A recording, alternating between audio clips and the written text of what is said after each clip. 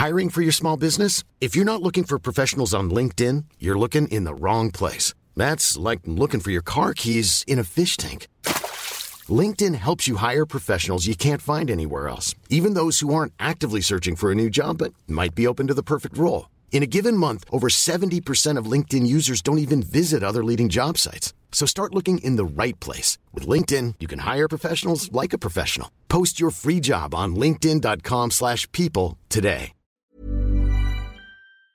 Karen lets her kids wake everyone up at 2 a.m. So, I've just come back from a coach trip from the UK to Disneyland Paris. It was a wonderful trip, apart from one family who decided they could do whatever they wanted with no consequence. To set the scene, me and my two friends have just arrived at the bus stop and are waiting for the coach. In front of us is a family of 4 adults and 3 children. A young girl around the age of 10, a boy also around the age of 10, and a teenage boy.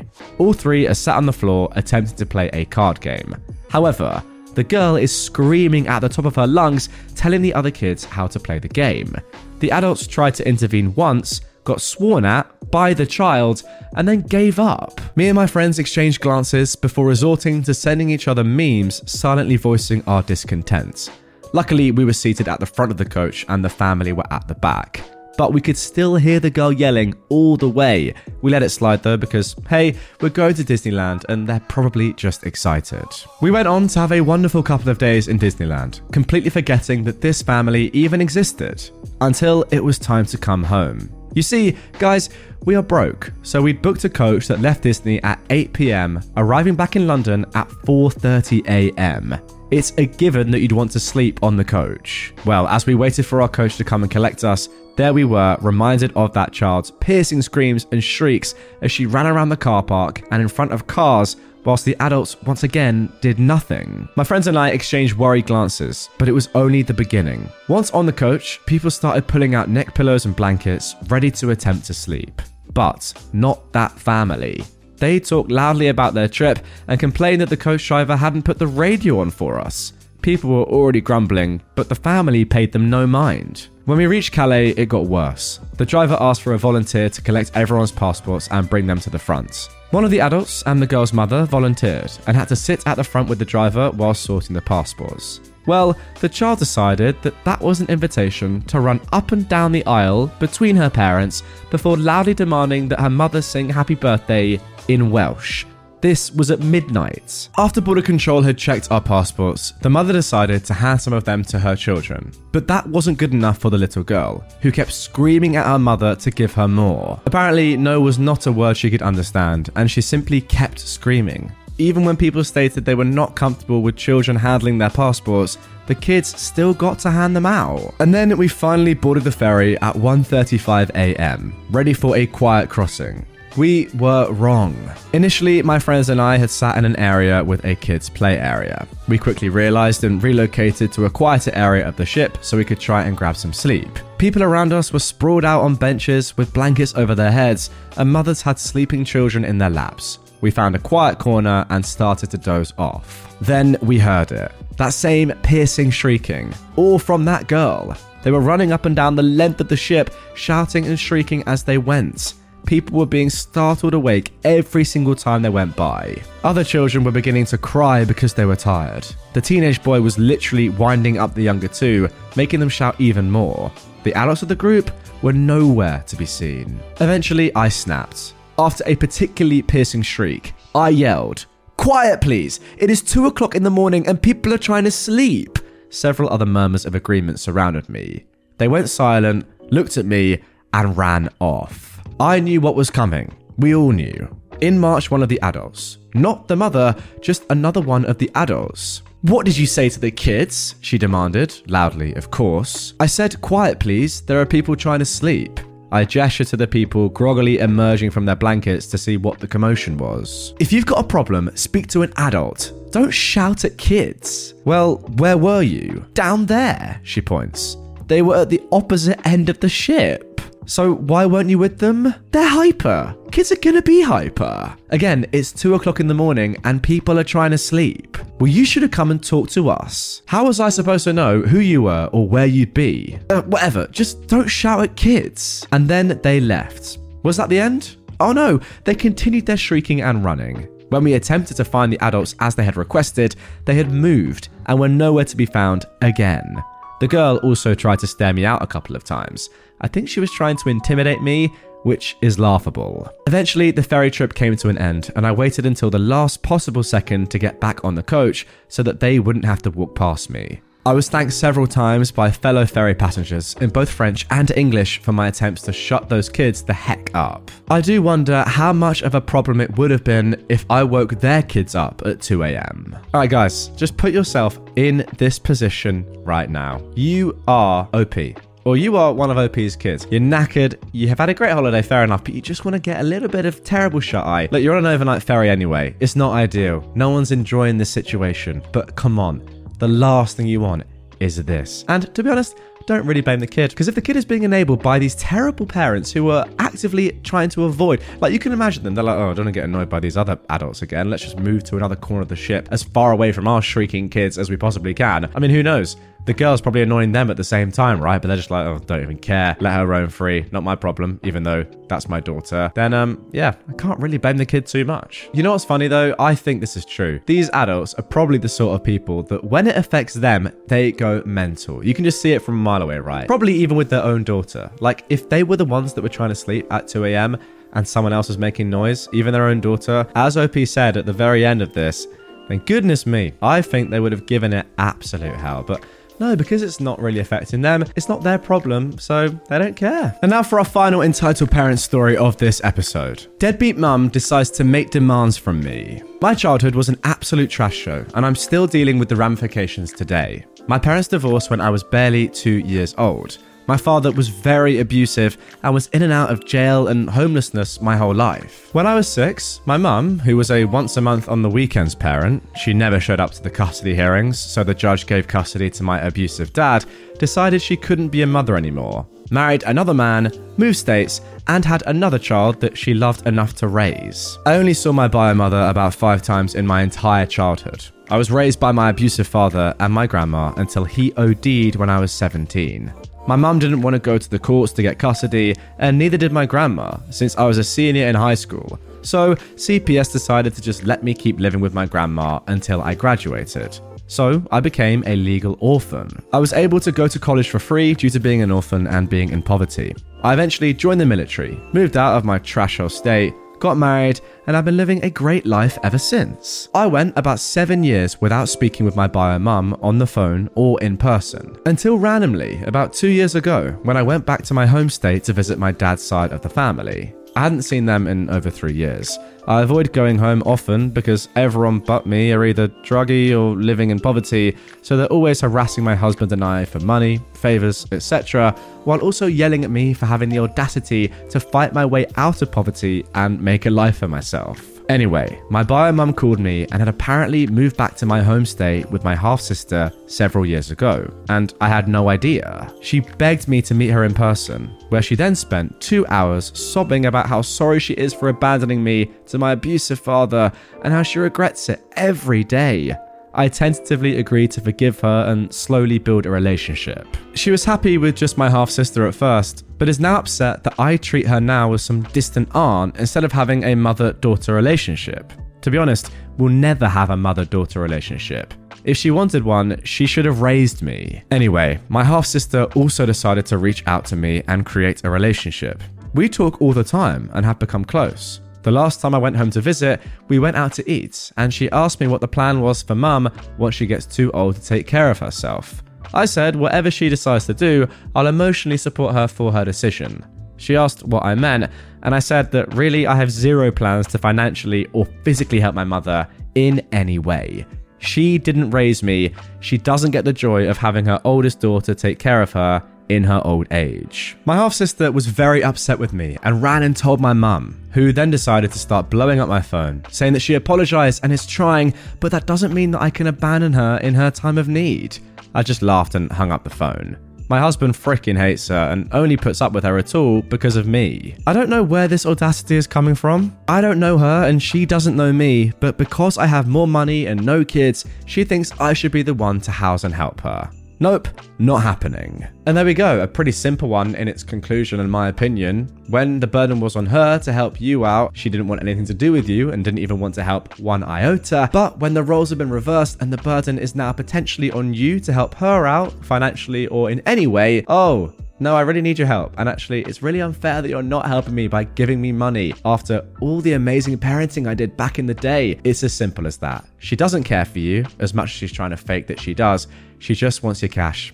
Sorry, but that's the truth, and thankfully, OP knows it. I invited my aunt to a family reunion cruise, and she wants everyone to pay an additional $1,000 for her kids to have fun. I've really been struggling on whether or not to post this, because I just want this situation to be resolved. My husband and I moved away from our homestay approximately 5 years ago, and since then, my husband hasn't been back to visit. It's been easier for me to go because I have more family that I'm close with, and he would prefer to save his limited vacation time and watch our dogs. However, we've reached a point where we decided it's time for both of us to make a trip down together and make the effort to plan something with family and friends that he hasn't seen in a long time. We decided the easiest way for us to get some quality time in with people would be to invite everyone on a cruise this summer. We have around 40 people that we're inviting total, many of whom fit the senior demographic, and all, of course, will have varying incomes. A cruise is already a high barrier to entry, so my priority has been finding a line that would be as accessible as possible financially, would go through Glacier Bay while also fitting the needs of as many people as possible. I ended up settling on Holland America after all things considered. Well, as soon as I invited my aunt and uncle, she immediately jumped in the driver's seat, trying to control which line we took. First, it was that we had to cruise through Norwegian or a line that was first and foremost family-oriented.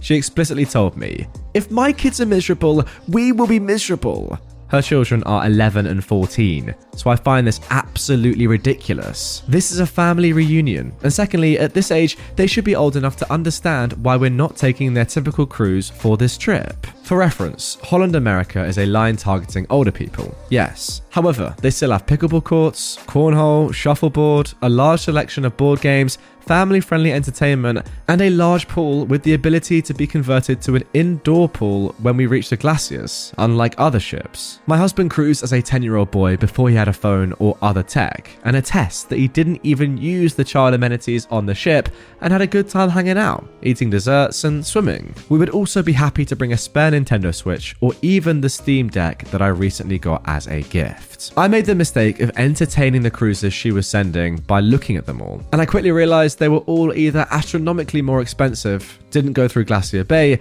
or a ship that would be absolutely packed with children, which would not be a cruise the rest of the family would have a relaxing time on. I've had to do a lot of work in setting boundaries over the years, and I find people with controlling personality types to be extremely triggering when they don't consider the needs of everyone else. Ultimately though, I recognize the importance of needing to stand my ground in this situation with the original cruise, and I try to tell her no in a nice way with an explanation on why. I can't let this difference in price potentially be the reason why my husband's best friend or cousins couldn't afford to come. Now, I never got a reply, and later I learned that she'd called my grandma trying to play sides and win over support for the line she wants. My grandma agreed with our plan, but she did admit that the situation with my aunt robbed some of the joys that she'd had about the trip, which upsets me on her behalf. My aunt also told my grandma they wouldn't go if it's the line I chose. I am very disappointed in this, and I will be hurt if this is the case.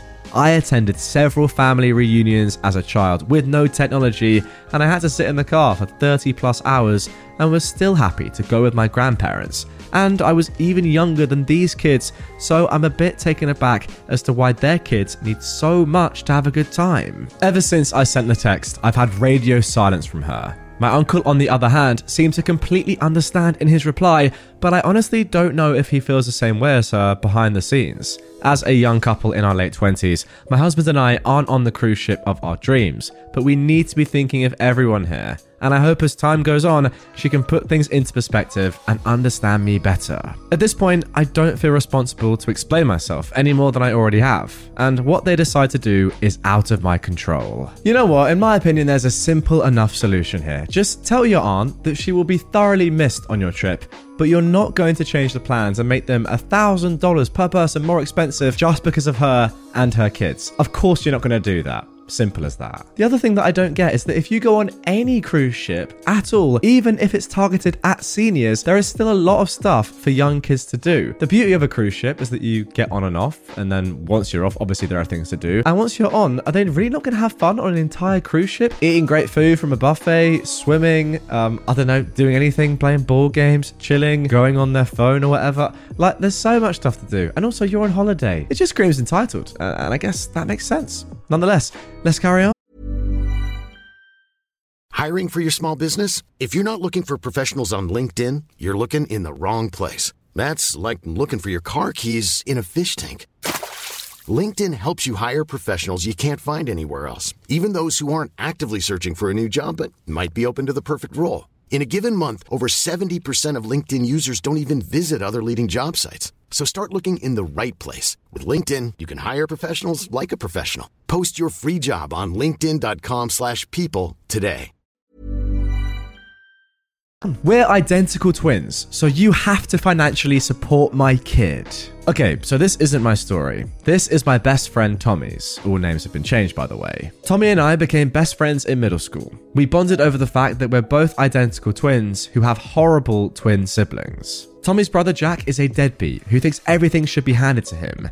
He also is a huge player and has a new girlfriend every few months. This eventually came back to bite him in the butt when he got one of them pregnant. Now, Jack has no job and lives with his parents, who completely support him. But when they found out he got his girlfriend pregnant, they made it clear that he had to get a job if he wanted to stay there. His girlfriend Abby also has no job and has the same attitude as Jack.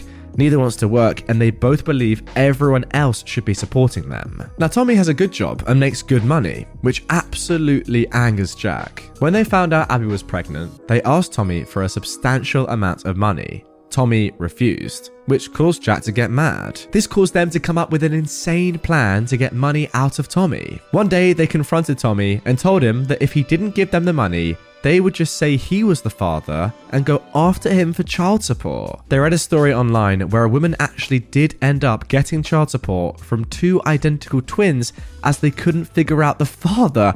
What? That is mental. From what Tommy told me, they had pretty smug looks on their faces when they told him. Here's a sum up of how the conversation went. They were at a party for one of Tommy and Jack's relatives when Jack and Abby come up and talk to Tommy. "So, have you changed your mind about giving us the money?" asked Jack. "No, we figured you'd say that, so we have another plan." "What's the plan?" "Well, since you won't give us the money, we thought of another idea." "What are you talking about?" Abby read online about how a woman was able to get child support from two identical twin brothers because DNA-wise they couldn't tell who the father was. "So we're going to tell people you're the father, and since your DNA is the same as mine, any test will come out positive." Now, Tommy was a little shocked when they first said that, not because he was worried, but because he realized his brother was an even bigger and dumber jerk than he thought. "Jack, I know you smoke a lot of weed and who knows what else, but you seriously can't be this dumb." "I'm not dumb. I'm a genius. It worked before. Look it up." "Yeah, you're forgetting a very important factor in all of this." "What's that?" "You know, the whole having cancer as a teenager thing? The countless round of chemo, the multiple surgeries?" "Yeah, nice try, but people can still have kids after cancer, mate. Look it up." This caused Tommy to start laughing. "Why are you laughing?"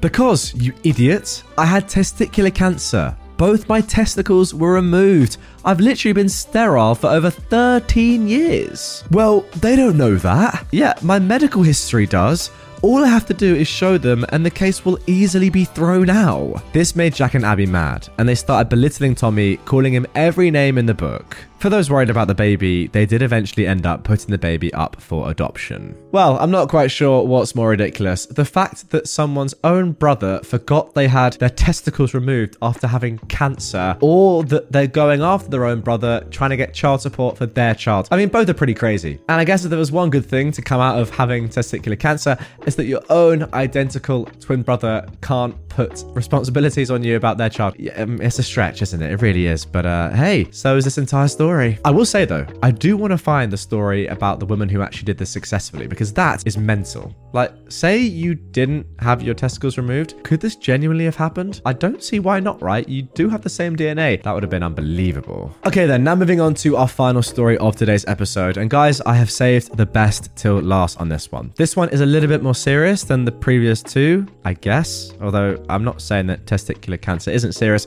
You'll get what I mean. Maybe it's a little deeper, but nonetheless, it's a great one. Parents threw me out as a child and then expected everything from me when my grandparents died. I was born when my mother and father were only 17. It forced both of my parents to drop out of high school and each get a GED so they could find work right away. My father especially was not happy about this because he had dreams of playing football in college, and instead he had to work at a gas station. He said to my face many times that I ruined his dream. My mother hardly raised me at all, as she had to work too. They had a cranky old lady next door watch me most of the time. She wasn't so bad. She gave me more attention than my parents did. My father eventually managed to land a better job as a manager due to his experience running the gas station. It was right after that my mum got pregnant with my sister. I was 6 when she was born. I wasn't exactly shown much love before that, but once my sister came along, it was made pretty obvious to even my 6-year-old self that I was unwanted. The only ones who seemed to care were my paternal grandparents, and somewhat my babysitter. And they were more like my parents, as they treated me the way a little kid needed to be loved. We lived in a 2-bedroom apartment, and as my sister got older, it went from me sharing a bedroom with her to me kicked out of the room entirely. I slept on the couch for 2 years, and I barely had anything to my name other than clothes, school supplies, and an old Game Boy. When I was 10, my parents decided they were going to move away. But this move did not include me. I ended up actually being fine with this, as my grandparents had agreed to take me in. My life was instantly better. I got my own room again, and my grandparents gifted me a brand new N64 in 1996. That Christmas, I got a Game Boy Pocket too, and there were a couple of other kids my age in the neighborhood I got to hang out with. We rode bikes, played video games, shot cans with pellet guns, built forts, and got dirty playing in the creek. You know, stuff a normal kid would enjoy. I was finally happy. As time went on, I grew up and eventually moved out, but I later moved back in to help my grandparents' house as they were getting old and living off their retirement savings. So some rent money from me went a long way in paying the bills. My grandpa was the kind of person who'd wanted to build a bomb shelter during the Cold War, but never got around to it. He wanted to volunteer for the military in the 60s, but was turned down due to a medical condition and the fact his eyesight wasn't great. So he focused on saving whatever he thought he needed. He told me many times it was better to have something and not need it than need it and not have it. Our area suffered from numerous power outages in winter due to heavy winds and storms, so having gasoline and propane for heaters and generators was a must. All these saving habits became my own as time went on, as it was better to need this stuff rarely than not have it at all. Of course, there was our HOA bothering us, but that's its own other story. The problem is, about 5 years back, my grandma died suddenly, and my grandpa was heartbroken. He also went about 1.5 years later. Pretty much everything they owned was willed to me. Their savings, their house, their vehicles, their stuff, everything. The house was long paid off, and Grandpa knew how to keep up with its maintenance. In fact, after Grandma died, he kind of doubled down on renovating the place. He had the roof redone, the house repainted by us inside and out, and we fixed a lot of little things. Grandpa's neighbour, George, even came by to help redo the plumbing. Ironically, the HOA was rather happy with these changes because the house didn't look run down anymore. One morning, I was fixing breakfast and my grandpa never came downstairs. You couldn't keep the man from his bacon. So I went to check on him, and he wasn't moving. I called 911 and paramedics came, only to tell me that he'd passed in his sleep. My parents made Grandpa's funeral a trash show. They didn't bother to show up for Grandma's. They were too busy. And at Grandpa's funeral, they didn't seem to grieve at all. My sister also showed up wearing a brightly coloured designer dress, which I wasn't happy about, as it was a church clothes only function. I noticed my parents repeatedly whispering to each other and glaring at me whenever I looked at them. I come to find out at the will reading that my parents knew that they'd been disinherited long ago for their treatment of me, and they thought it was extremely unfair that I got everything. They threatened to sue me to contest the will, and I got repeated calls and messages from my father, mother, and sister telling me I needed to do the right thing and give my father what was supposed to be his. I told them all to flake off in far more unsavory words. My parents ended up taking me to court to challenge the will. But the judge ruled in my favour after seeing the will and hearing us both out. So it wasn't a long drawn out legal battle. The judge even looked at my parents with absolute disgust after seeing the will and hearing about their mistreatment of me in my childhood. He called my father a terrible parent and that my grandparents were right to disown him. My father just hung his head in silence, but he made sure to stop me outside the courtroom and tell me I was always the biggest mistake of his life, and that if he could go back in time, he'd make sure I never existed. He should have been a football star, and instead, he has to wear a name tag for a 9 to 5. I told him that, mistake or not, Grandma and Grandpa could see what kind of nasty person he was. I didn't ask to be born, and the only real love I ever got was from my grandparents, and he was no father of mine anymore. You see, what's funny about all of that is that his outburst immediately after the court proceedings, guys, just confirmed exactly what the judge said, that he is a terrible father. Tough. I got a few more threatening and harassing phone calls, as well as some letters from my parents, all demanding money among other things. But over time they just stopped, as I was completely stonewalling them. I never responded to the emails or letters, and I stayed silent during the phone calls. A few times, I just let the phone sitting on the counter with them ranting till they realized I wasn't listening. Aside from not getting the house or money, my parents seemed particularly irked they could not even get a rise out of me. But I was prepared to go to war against them, and they knew it. So in the end, they just left me alone. From what I know, looking at Facebook the past decade, my sister tried to get into modeling, got married, had 2 kids, got divorced, and is currently unhappy working a job that she feels is beneath her. My mother currently works retail and is also vocal about her disdain of it. Like my father, she peaked in high school. She was a cheerleader back then and even had her old uniform framed on the wall. My father has pretty much had the same job for 25 years. He must be good at it if he's still doing it. As for me, well, I'm in my late 30s now, and I live pretty much debt-free in a nice neighborhood. I haven't really had a girlfriend since high school, and I've had little motivation to ever have another relationship. But loneliness gets to everyone, so maybe I'll try to find someone soon. Not many are in the financial position that I'm in at my age. Single, paid off house, 2 vehicles, and a decent amount in the bank. I guess I could aim to be a stepfather. That might be more my speed. And there we go. That is the end of that one. A lovely little slide dig at your dad right at the end there, which I'm not going to lie, I absolutely loved. Oh, you must love the job if you've been in it for 25 years. It definitely won't be because you can't get any other job and you're forced to remain in that one that you actually really dislike. That definitely wouldn't be the reason. Just love it. What a way to end it. All I would say now from your perspective, OP, is even though you are very young, as you say, make sure you get your own will. Because the worst thing that could possibly happen now would be to say you, God forbid, happen to get into an accident or something happened, illness, whatever, and you passed. Imagine now that your entire family that you've pretty much disowned get all the things that they were after in the first place. You have to make sure that in the worst of the worst case scenarios, that can't happen. So get a will and give everything to your friends, your mates, anyone, doesn't even matter. As long as it's not your family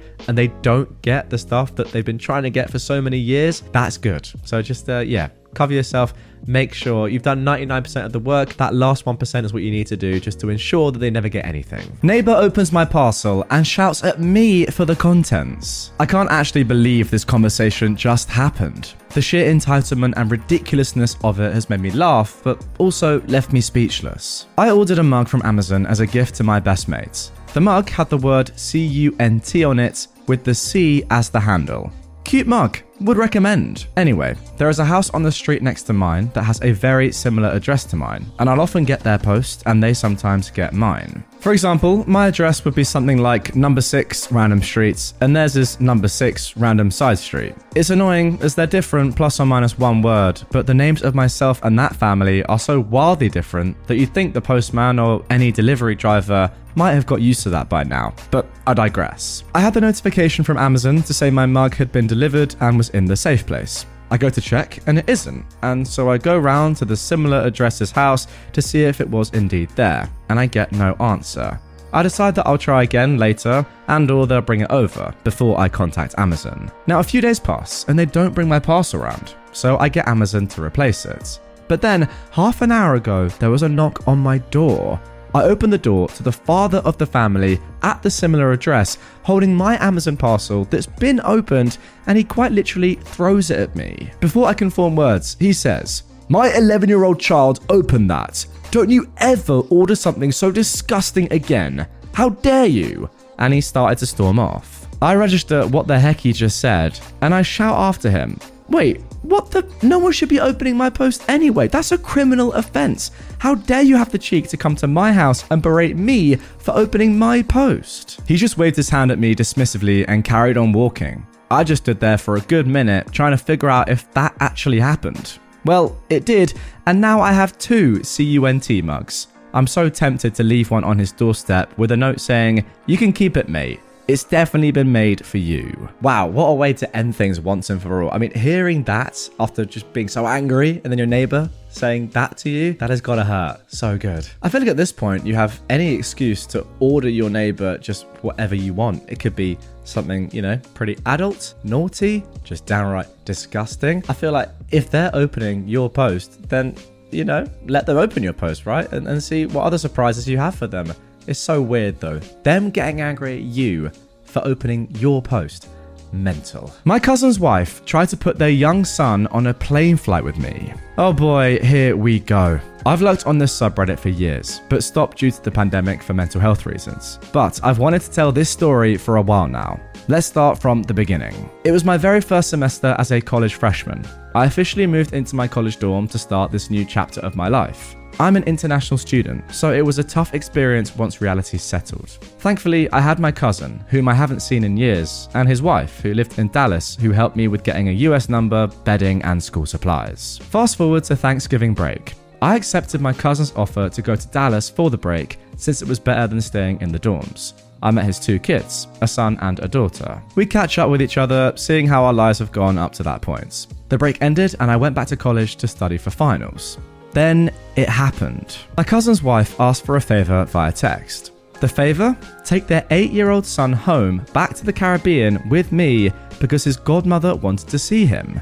I told her that I wasn't able to do that because I didn't know when my exams would be finished. I actually did know when, I just told her that so she would leave me alone or do something herself. I'd already made up my mind with my mum's support that I wasn't doing that. Fast forward to a few weeks later. I was chilling in the airport, minding my own business, when my cousin called me. He asked if I was doing something for his wife.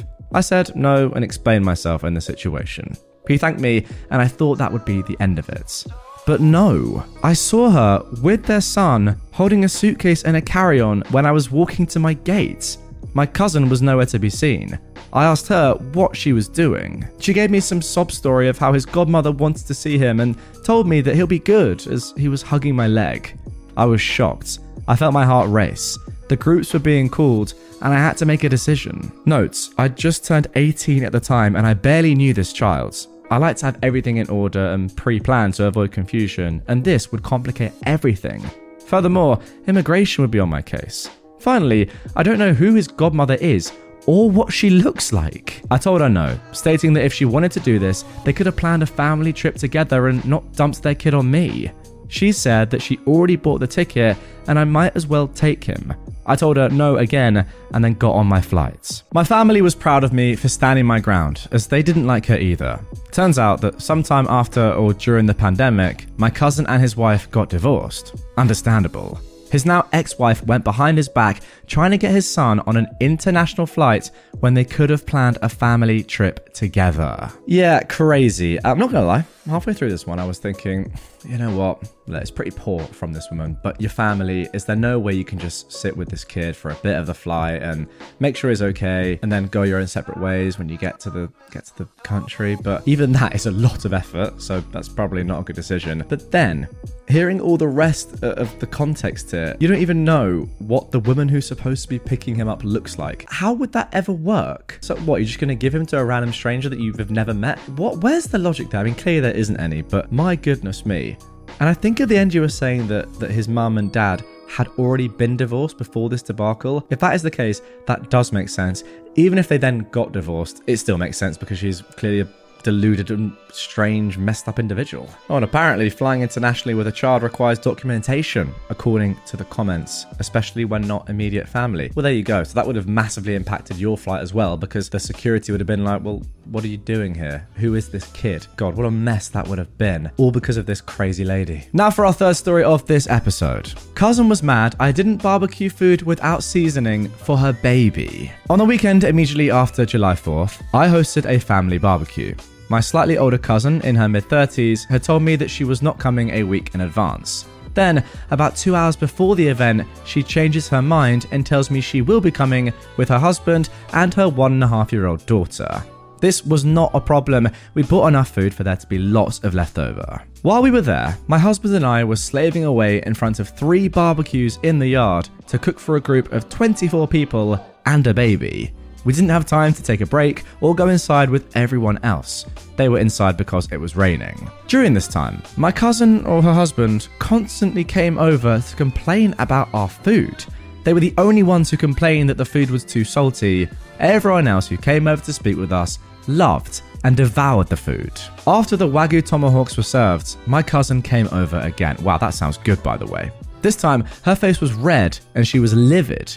It was red from anger, not drinking. She's a non-drinker. She started complaining that we should have known better and that her baby couldn't eat such salty foods and that we should have made separate food for them, unseasoned. I told her that there was no way we could have done that. We already bought all the food we needed beforehand.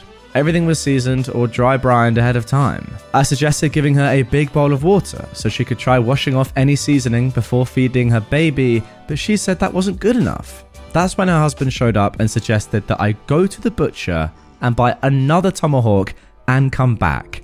That way, their daughter could also have some unseasoned. My husband said no. We weren't wasting time, gas, and money on a 1.5-year-old, and even if we did, she obviously would not have been able to finish an entire steak. I just don't understand what changed. She was never like this before she had her kid. Now she expects the world to revolve around her. Is this something that involuntarily happens to a large percentage of new parents? Yeah, no, it makes complete sense. I would invite my child to your wedding. By the way, didn't say she was going to come, but now she's coming. Now that, to be fair, isn't great, but also you need to change the entire menu for her. Yeah. If you could just do that really quickly, that'd be so good. Pop to the shops, leave the barbecue and everyone else's food. Just go to the shops quickly, spend a bit of money on a brand new steak that she's obviously not going to eat. And don't put any salt in it this time. Just for her, because we gave you such a big warning of a couple of hours. You clowns. I would say, to answer your question up here at the end, yes, I think. I mean, look, parents in the comments, let me know. I do imagine that when you have new parents, they do think that the kid is their world, because for them it is. But for other people, it is not. And that is the difference, I think. These parents need to understand that. Yes, you love your kid very much and it's the center of your universe, but no one else actually cares about your child. That's the truth, let's be completely honest. I mean, that's a bit harsh. Some people care, but most people do not care. And now for our final story of this episode. This one is an absolute whirlwind. Worst Karen I've ever seen caused the blow up for the ages because I wouldn't give her son a black belt on his first day of karate. First up, some background. I teach Kenpo Karate as a second-degree black belt. I also have an assistant, Kira, a first-degree black belt in her own right. I don't own the gym, my instructor does, but since he's gotten older, me and Kira handle the younger classes, while he handles the business side of things plus adult class. We have 3 classes, a kids class of ages 5 to 10, an intermediate class, 11 to 15, and an adult class, age 16 and up. So onto the story. The kids class has just ended, and a woman walks in with her son.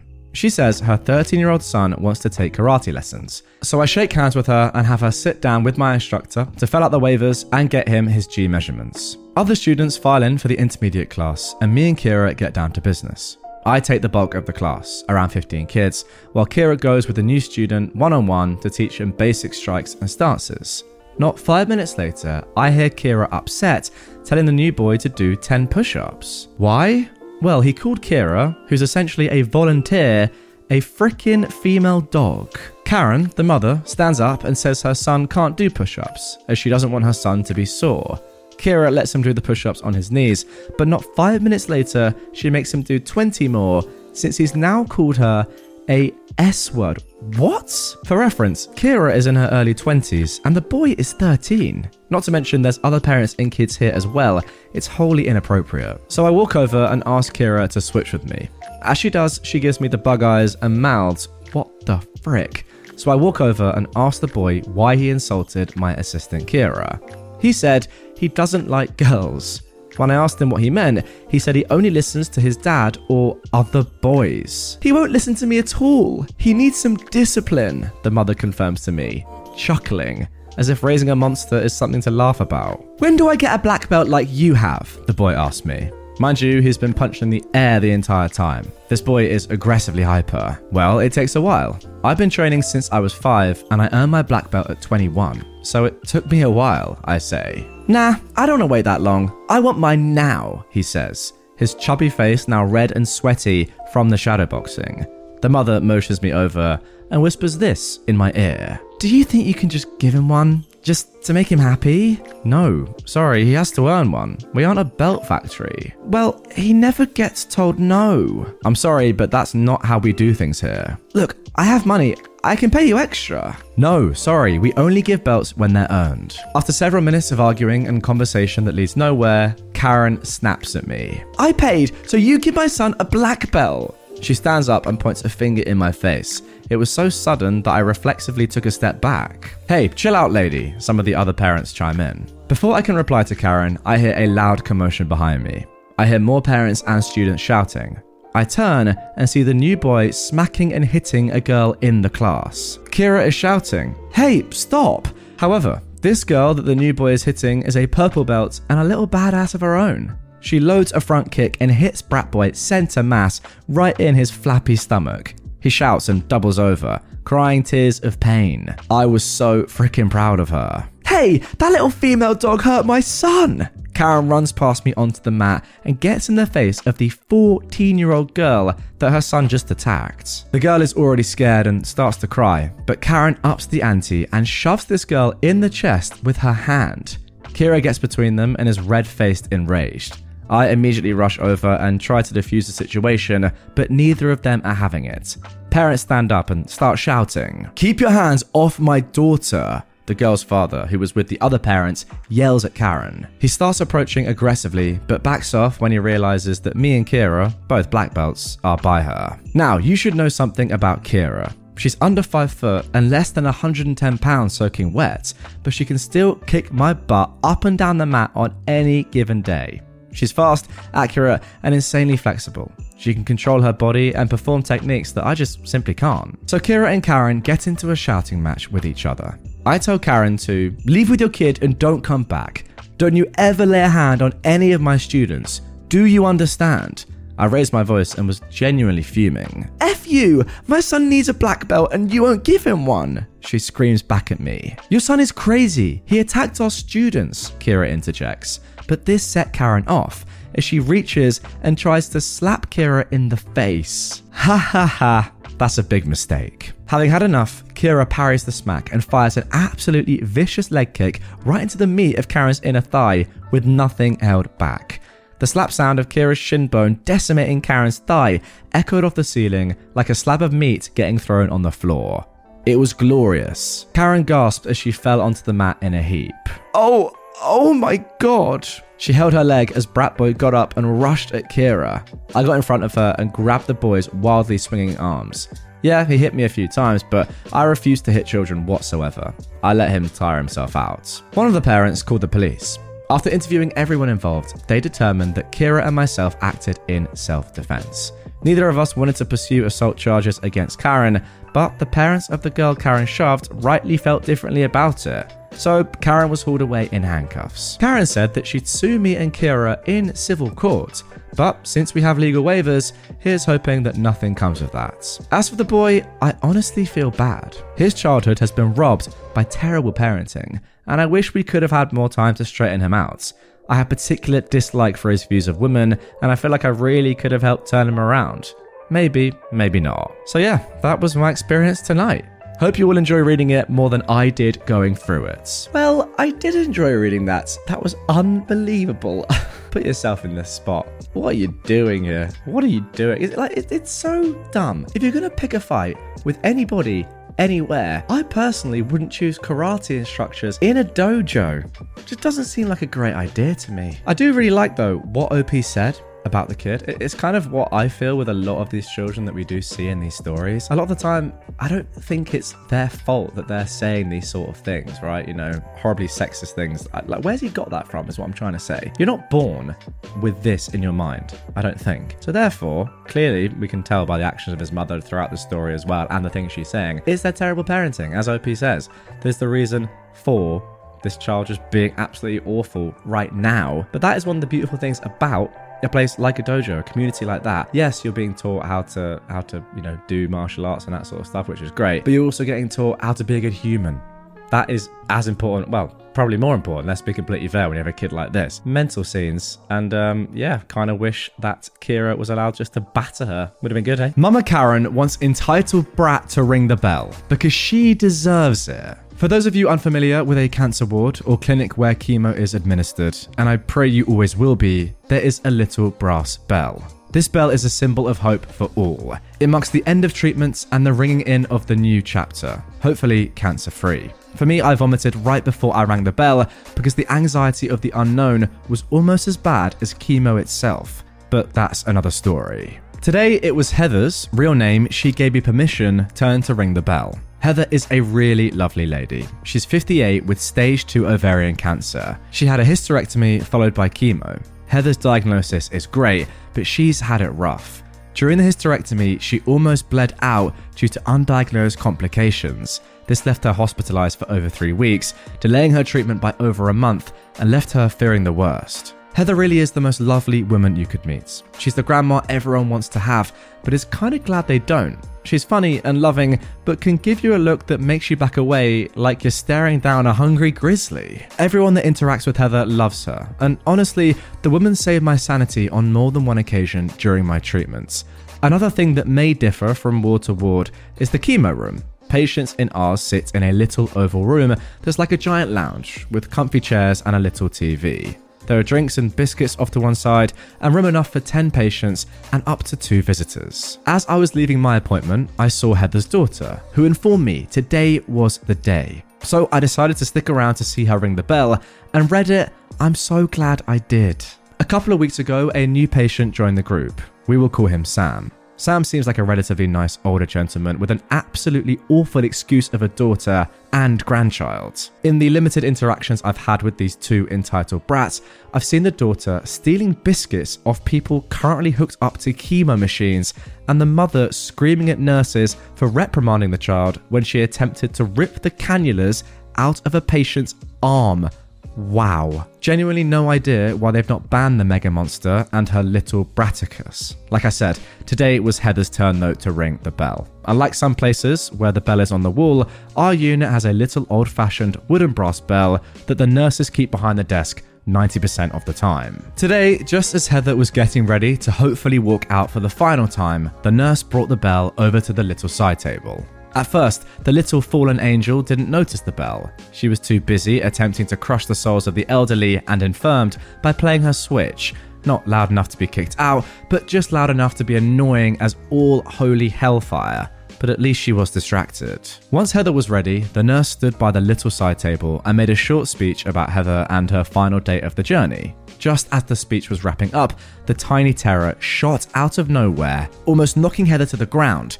She reached up and grabbed the bell. Now Heather, being the no-nonsense, badass granny she is, took the bell out of baby Beelzebub's hands and firmly but gently said, "No honey, that isn't for you, it's not a toy." My god, did that unleash some kind of mythological demon, because the screech that child released at being told no was loud enough to shatter glass. She lunged at Heather, trying to grab the bell from her hand, while Mother thinks she's superior, stood up screaming. "You can't do that, she's an innocent child. What kind of disgusting woman takes a toy from an innocent child? You're a B-word, C-word, W-word, etc. Give her back the bell, you don't need it, she deserves it more." It was a lot. It wasn't even a conversation. I'm pretty sure she just growled it all in one breath. The harpy screeches went on for about 30 seconds of just incomprehensible nonsense. Bertha Big Mac waddled her way over to Heather to take the bell from her, but Heather just did not have time for her shiz. Heather's got a bell to ring and a life to live. So as the rampaging rhino gets up to Heather, Heather goes heathen on her. She looks this entitled mama dead in the eye and says, "Your father must have been," insert the name of a certain World War II German political leader, "in a past life, to be lumped with such a sorry excuse for a daughter." Well, this took everyone by surprise, as there was a brief pause before Heather unleashed everything she'd been dying to say to this Cerberus. Do you have any idea how exhausting it is to finish a round of treatment with you and your obnoxious brat around, making everyone's lives miserable? I know God's testing us, but my God, we already have cancer. Now he's saddling us with you too? You're disgusting. You're entitled, you're selfish, you're poorly behaved, and your child is just as awful as you are. And I hate saying that about an innocent child, but my God, she's awful. I've never hated a child until I met yours, but she is really, really awful. She's not been kicked out of school. Did I mention the kid is 10 years old? Because the teachers are targeting her. She's been kicked out of school because she's an entitled bully, just like her entitled mother. And if you want any hope of her having a decent life, you'd become a decent parent and correct some of her behaviour. But oh no, that would require correcting yours, you abominable excuse for a human being. It was glorious, awful, awkward, and silent. Betty Big Mouth had suddenly been struck dumb. The tantruming terror was gaping like a fish out of water. And then there was Sam. Sam broke the silence when he started laughing, like deep belly, full-bodied laughter. Mama Hodai looked horrified, angry, mystified, and humiliated as her father laughed hysterically. To be fair, not sure any of us knew how to react. After what felt like an hour, but was likely about a minute, Sam stopped laughing and told his daughter and granddaughter, "You can sit down and shut up, or go wait in the car." He then told Heather to go ahead and ring the bell. The slain beast and her beastette slinked back to their seats, where they both sat shell-shocked, while Heather rang the bell. We clapped. Some of the cheap seats clapped a little too enthusiastically. Then Heather, her daughter, and I sauntered out of the room. Heather and I parted ways at the hospital entrance, and I wished her the world of luck. But I've got a feeling she won't need it. If you can slay two Karens in one 90-second rant, cancer is nothing. I love Heather, but my God, I'm so glad she isn't my grandma. I mean, to be honest, the only part about the story which I don't really agree with OP on is the fact that you're saying that you don't want Heather to be your grandma. Are you joking? She sounds unbelievable. I get what you're kind of saying slightly, I will say. You think that maybe she's a little bit too just like stern and sticks up for herself too much, perhaps, to the detriment of you as her granddaughter, maybe? You want to have a bit more fun? I don't know. I'm trying to give you the benefit of the doubt here. To be honest, she just sounds badass, as you said. Now, as for these entitled people, the fact that their own granddad, is laughing at them for a full minute is just mental. I've said it before and I'll say it again. I do not understand how one family can contain two sets of people that are just so different. You got Sam, absolute legend, who just laughs at his own entitled family members. Then you got, as you said, the beast and the beastettes. They were just disgusting individuals. I don't get it. I mean, seriously, ringing that bell after being told you are now cancer-free must be one of the most amazing moments in someone's life. And you're trying to take that away from them. It's nuts. But hey, fair play to Heather, not just for beating cancer, but for also beating entitled people. Now for our next entitled parent story. Entitled stepmonster got herself banned from my wedding. I am a 28-year-old man, and my stepmother, who is 49, is a wannabe party planner. She's taken it upon herself to plan and host every party and holiday my dad's family has thrown since she married him. I never loved those occasions growing up. She's controlling and gets upset if people complain about anything, but humoured her for my dad's sake. According to him, this helps her feel included.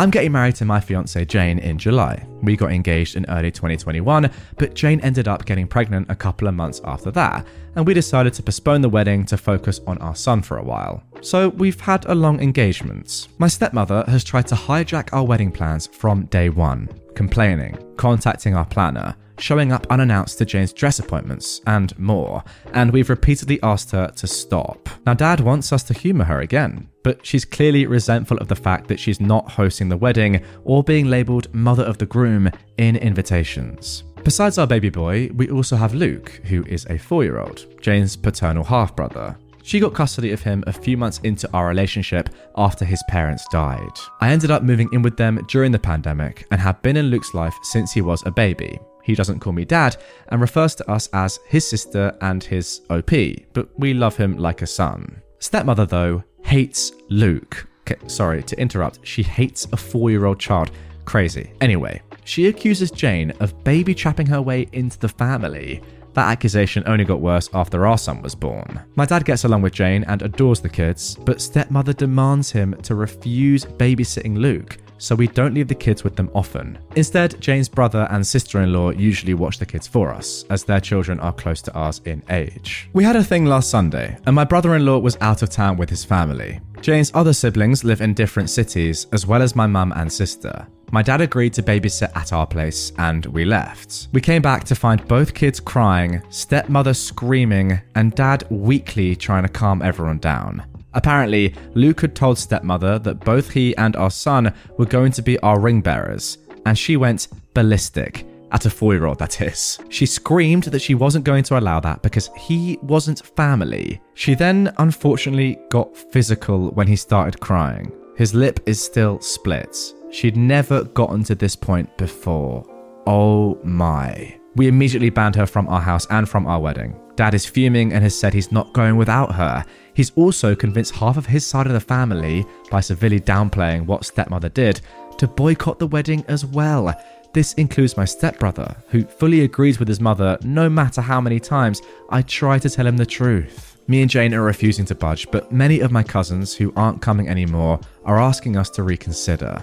Pretty much all of Jane's family agrees with us, but one of her aunts has suggested that maybe stepmother is acting out because she doesn't feel welcomed by my family. I've honestly had it with my family enabling her behaviour. I love my dad and really want him at my wedding, but I'm more than willing to go no contact if it means protecting my family. Now guys, the good news is that there is an update to this post, so we will find out what happens next. However, I do have to say, just off the rip, the fact that some people in your family are defending your stepmother because she might feel left out of the family, that's a reason why she's abusing a 4-year-old. Like, what is going on there? Seriously, what's going on? And look, maybe it's just a split lip and that's not that deep. No, sorry, I disagree.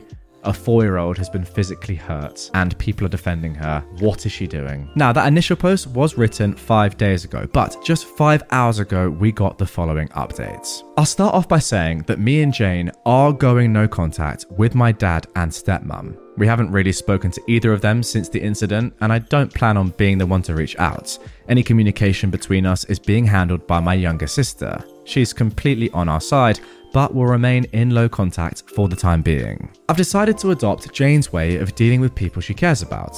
Forgive what's apologized for, but never forget. Basically, if dad or my stepmom ever truly understand what they did wrong and sincerely apologize, we are willing to forgive them, even if begrudgingly so. But we will never ignore or let them forget what they did to our family. And for the time being, neither of them will be allowed near Luke, our baby, and any other kids we may have in the future, even if we do forgive them. Well, I for one completely agree with all of that, and I'm happy to hear it. As for the rest of my family, I read a lot of comments suggesting that I post pictures of Luke's face, as well as the nanny cam footage. I'm not very active on social media, but even if I was, I'm not comfortable exposing my injured preschooler like that, especially given that nothing on the internet ever truly goes away. I also decided not to share the pictures with my family unless truly necessary. I should probably mention that while my family adores my dad, most of them aren't very fond of my stepmom. She had 2 failed marriages prior to meeting my father, the first of which resulted in my stepbrother, and he cheated on his then girlfriend to be with her. My family loved that girlfriend and disliked my stepmom right away. Not only has she been controlling and manipulative since the beginning, she's also tried to force her way into the family matriarch role by any means possible. Taking over planning duties for every family event was her favourite way of doing it because of all the attention and compliments that come with it. The main reason why I hated these parties growing up was because she'd always find a way to make everything about her, including Christmas and mine and my sister's birthdays. The rest of the family felt neutral about it, but they never liked her. With Luke, it was different. Most of my relatives didn't meet him until COVID restrictions got looser, and by then he was 2 years old. He's a bright and genuinely lovable kid, and there weren't really any other small children in the family, so everyone immediately started cooing over him. The way I see it, my stepmom got upset that Jane and Luke were accepted by my family so easily compared to her experience, and that is why she resents them both. But I can't confirm that. She was also mad that, aside from not being the planner, she would have absolutely no involvement in the wedding party. She tried to pressure us into letting her officiate. One of Jane's best friends was offered that role a year ago, making stepbrother my best man. He wasn't interested, and I'd already got on my best friend, or asking her sister's daughter to be our flower girl, but we'd promised Jane's 3-year-old niece. Also, her sister's daughter is 15 and doesn't know us. Sorry, that is so weird. Imagine just a random 15-year-old girl being like, yeah, let me just carry these flowers. Sorry, just got a funny image in my head. Anyway, she also tried to convince us to let my dad walk Jane down the aisle since her father's gone. But her eldest brother, the brother-in-law I mentioned in the first post, had already been enlisted. Okay, that one is crazy. My stepmom was disappointed that my family wasn't as involved in the wedding as Jane's, and kept making comments about how that would never happen if we put me in charge. All of that being said, there is nothing that can excuse being that awful to a child, especially if it really is the petty jealousy that I suspect. Because I haven't spoken with my father, my sister has been keeping me updated on what he's been up to. As I found out through her, the story my dad and stepmom told the rest of the family completely erases Luke's injury and the abuse charges. Oh yeah guys, OP left a really small edit on the first post saying that they actually were going to press charges on the stepmom for what she did to Luke, which is completely fair. It insinuates that me and Jane banned them because we got annoyed with my stepmom and decided to take it out on my dad as well. Because most people already dislike my stepmom, explaining what actually happened that night wasn't hard, and most of the relatives that I actually wanted at the wedding have apologised, and are now berating my dad as well. The people that didn't believe us, as well as those saying we overreacted, have been told they are not welcome in our home anymore. Those are mostly people from my dad's generation, so I can't say I'm surprised.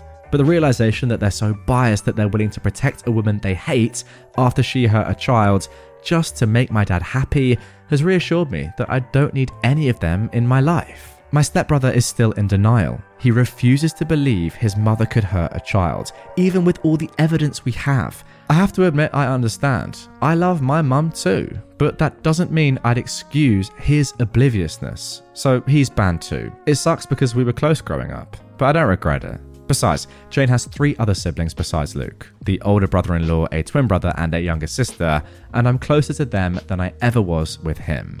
Speaking of Jane's family, they're all furious over what happened and have been extremely supportive of us. Jane's maternal family basically adopted Luke after she got custody of him, and have called frequently to make sure he's okay. We did manage to save some money with everybody we uninvited, and have decided to use it to help Jane's cousin. She lives in a different country and was previously unable to come to the wedding, so we're paying for her plane ticket. That is awesome. Luke has gotten much better and is almost completely back to being the sunny child he's always been. The split lip was shallow. It's healing slowly but didn't require any stitches. We sat him down a few days ago and explained that my dad and stepmonster wouldn't be around anymore. He really liked my dad but understands that he and stepmom are attached at the hip. He's clearly scared of her, but we're doing our best to make him feel safe. That is so sad that a 4-year-old has that much terror in their lives. At that age, wow. Me and Jane have reassured him that he is family. We love him, and no one will ever change that.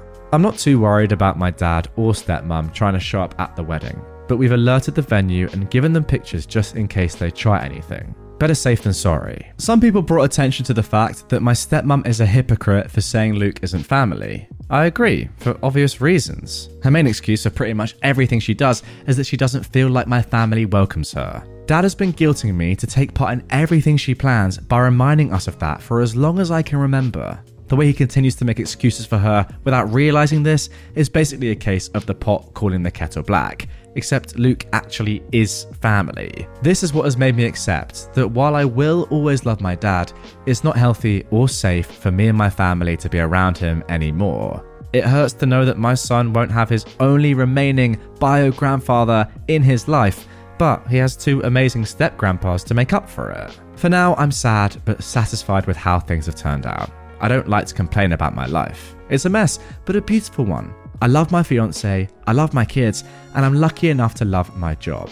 We're happy, and I'm not letting anyone ruin that. And there we go. Great story. Really enjoyed that one. You know what? I really like the fact that throughout this, you kept almost reminding us the reason as to why you were treating your dad in the same way you were treating your stepmom, alienating him from the family. Well, not alienating him, but you know what I mean. Going no contact. When he, to be fair, himself wasn't doing anything particularly badly. But yeah, you just summed it up at the end right there. The fact that he is enabling your stepmom's disgusting behavior, if anything, is just as bad as what your stepmom is doing, right? Now, OP has said that they hope that this is the last update on the story, but they'll keep us posted. It's one of those ones. I really, really hope that they do not show up at your wedding. But if they do, wow. It would make for some Reddit post. They called me a baby factory, so now they'll never see me again. I want to say first, I had a difficult childhood, but not because of them. I was a happy kid who had friends and was kinda adjusted, but we were poor. We jumped across the US about twice, and my siblings and father were all disabled in different ways. My youngest sibling and dad were hard of hearing, and my youngest sister had brain and back injuries due to Chiari malformation. Look it up, it's actually a very interesting disease. It's a condition where the lower part of the brain pushes down into the spinal canal. Well, I must say, that sounds truly terrible. But when things started really changing was when I was in high school, around my junior year of school. I met a dude and we were best friends, then we dated. Newsflash, he was a terrible person. It ended in me and my sister getting a restraining order against him, and both my siblings seeing and hearing things about me they should never have been exposed to. I graduated high school, even though I probably shouldn't have with my grades. I'm pretty sure my teachers just pitied me. And then after like a month, I got diagnosed with ADHD, anxiety, and depression. Go figure, who could have guessed? I get on Adderall and it works great. For one day. Then it devolved into me having all-day panic attacks, vivid and extreme hallucinations, massive problems with an eating disorder, and an inability to control any emotion. It led me to backhanding my youngest sibling over a dispute involving the dishwasher that I still to this day would do anything to reverse if I could. I don't remember that 3 months or so period. I blocked out most of the memories because they were so mentally and emotionally taxing that just thinking about that makes me depressed. But at the time, I really thought that my parents were doing everything they could to help me through that time. They could have done more, but I reasoned they were working and didn't have all the time in the world to baby me, so I should handle this myself. Eventually, all by myself, I decided to go cold turkey and went through withdrawals which were almost as hellish as the actual meds themselves. Looking back now, I realized that the only way my parents could have been more hands off were if they'd packed their bags and moved out. They didn't talk to me about anything. They didn't help me keep track of symptoms. When I attacked my siblings, they didn't protect them from me or me from myself. Now as a 22-year-old on new meds, my doctor just within the last month looked at my old records and was appalled because they started me as an 18-year-old who was very new to meds and sensitive to them at a dose for grown adults well into their Adderall usage. She told me they started me off at around 25 milligrams when she normally prescribes around 5 to 10 for new users. So they didn't advocate for me at all during this mentally traumatic time immediately after being traumatized for almost a year. They took me to a therapist who noticed I was writing a story with an obvious self-insert and very influenced storylines from my day-to-day life. When she asked to see my drawings and everything, the next time my mother pulled me from therapy, saying something I still remember to this day. I didn't send you here so she could ask you about your stories. I sent you here so she can talk about how your ex messed you up. She's not doing this fast enough. Well, come the end of summer, and even though I was still struggling with leaving the house just for a Walmart trip, they sent me to school for college across the state and basically wiped their hands clean of me. I went into survival mode. I believed my parents were right and I needed this, so I did my best to fake it till I made it. I shouldn't have been there, but in the long run, it was what saved me. My friends I met there are some of the people who I've chosen as family, and I met my current fiance while there through friends. Funnily enough, I wasn't allowed off campus. Even though my parents lived about 2.5 hours away and wouldn't have known otherwise, it took convincing from one of my friends to go about 2 hours in another direction, and that's where I met my fiance. My parents really don't like Connor. but they did like the free labour he did for them and how mature he was to keep me in line for them. Now they could pawn off the driving around and emotions on him because they never bothered to teach me how to drive or get a job or regulate my emotions. Connor could do all of that quite well though, so they let him teach it to me. But whenever the idea of him got brought up as my boyfriend, they would clam up. They did not want me to date anyone, not after my ex. I thought it was them just worrying about me after a traumatic period, and I was grateful for it. Connor helped us move like 5 times. He did free things for my parents all the time, and he was nothing but respectful the entire time he's known them. But eventually they moved to the same city I was going to college in, and I was going through a hard patch again. COVID had hit at the end of my freshman year, and now they were living here in my college town, and I started half online school for my sophomore year. Living with my parents again was hell. I was used to, at this point, living in a dorm, and I wanted to come and go as I pleased. My friends got me rides, and I fought to get a job until one day I applied anyways and started working at a McDonald's. I was doing terribly in school. I didn't want to be in it anymore. Distance learning was difficult for me, and they weren't doing anything to help me. I was slowly becoming suicidal again, and I wanted nothing more than to find my own place. During this time, my dad was constantly working overtime, and one day when I was probably at my lowest, he made a joke that he was picking up all the overtime just to get away from you. I still remember it, clear as day. I was mentally declining and becoming more and more erratic as time passes because I was spiraling again, and they just sat by and watched it happen while continuously judging me, making backhanded comments as I did. All the way up to this point, I was not known for fashion or hygiene. I was constantly self-conscious and didn't have control of my ADHD, so I was never one to doll myself up. But me and Connor were going to go on a date, so I grabbed my prettiest dress, some tights, and my favourite flats, and did my hair all nice, and I even tried makeup. I felt so pretty, and Connor was showering me with texts filled with compliments as he was on his way to pick me up. My mum and siblings got there first. My mum took one look at me and told me to go change. She burst out laughing and was hysterical over my outfits. She couldn't calm down, and the reason she was laughing is because I'm a big-chested girl and I'd gained weight as of recently because my eating disorder was flipping from anorexia to binge eating. None of my clothes fit me. I was in tears, and I just put on my normal jeans and hoodie in almost 80-degree weather, and I ran to Connor's car in tears. They kept trying to call me back into the house, but I just had to drive off without speaking to them. I didn't stay the night at their house for almost 2 days. Mum spent that first night texting me that I was overreacting and that none of the clothes fit me, and yes, she could have been nicer, but honestly, I need to be realistic about my fashion if I'm going to attempt it. If you couldn't tell by this point, my mum had picked out almost every piece of clothing I owned, and because I wasn't anorexic anymore, she was very upset whenever I showed skin. Day-to-day life was getting worse by the day, but eventually I opened commissions. I posted it on Facebook for family and nobody replied but my estranged grandmother on my mum's side, asking for an insanely difficult piece. I draw mostly pretty women in specific poses with pens or pencils, and that's it, especially back then. But she asked for a landscape drawing of her childhood home and a realistic watercolor drawing that she didn't have any reference of and hadn't seen since she was a kid.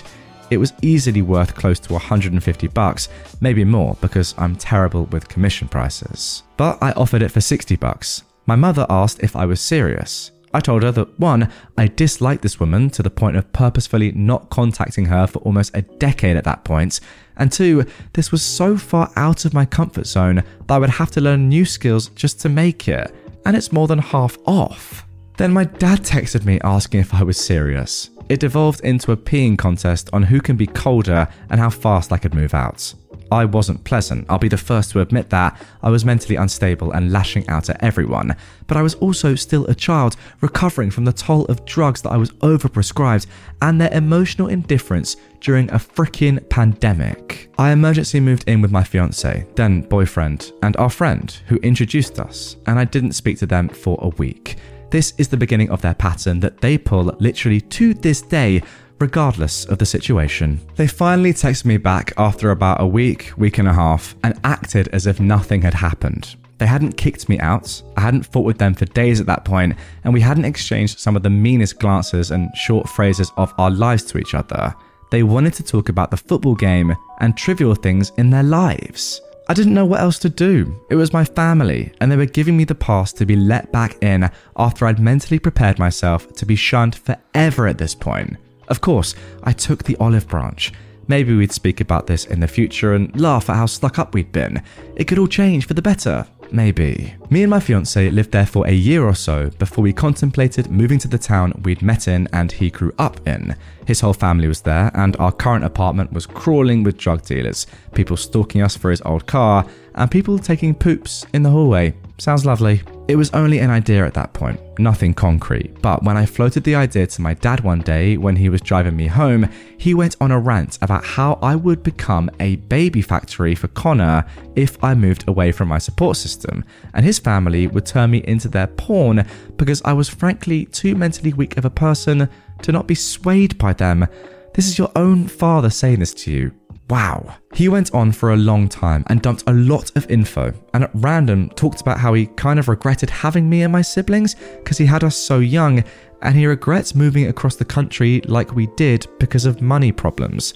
I asked him if he'd just told us that he regrets having us and living in this state, and he went, "I did not just say that. Don't put words in my mouth." I went into my apartment and sobbed for a good few hours. Connor was fuming, but was optimistic because at least he was talking. We both wrote off the bad parts and tried to move forward, hoping that this meant that he'd be open to talking more often in the future. We moved to my fiance's old home, and things were fine for a while. The longer I didn't live next to my family, the more I realized that I mentally couldn't handle them anymore. They'd been so mean and gaslighting. Slowly but surely, I was feeding my parents an info diet, and I was placing my boundaries. There were a lot of mean-spirited comments thrown my way.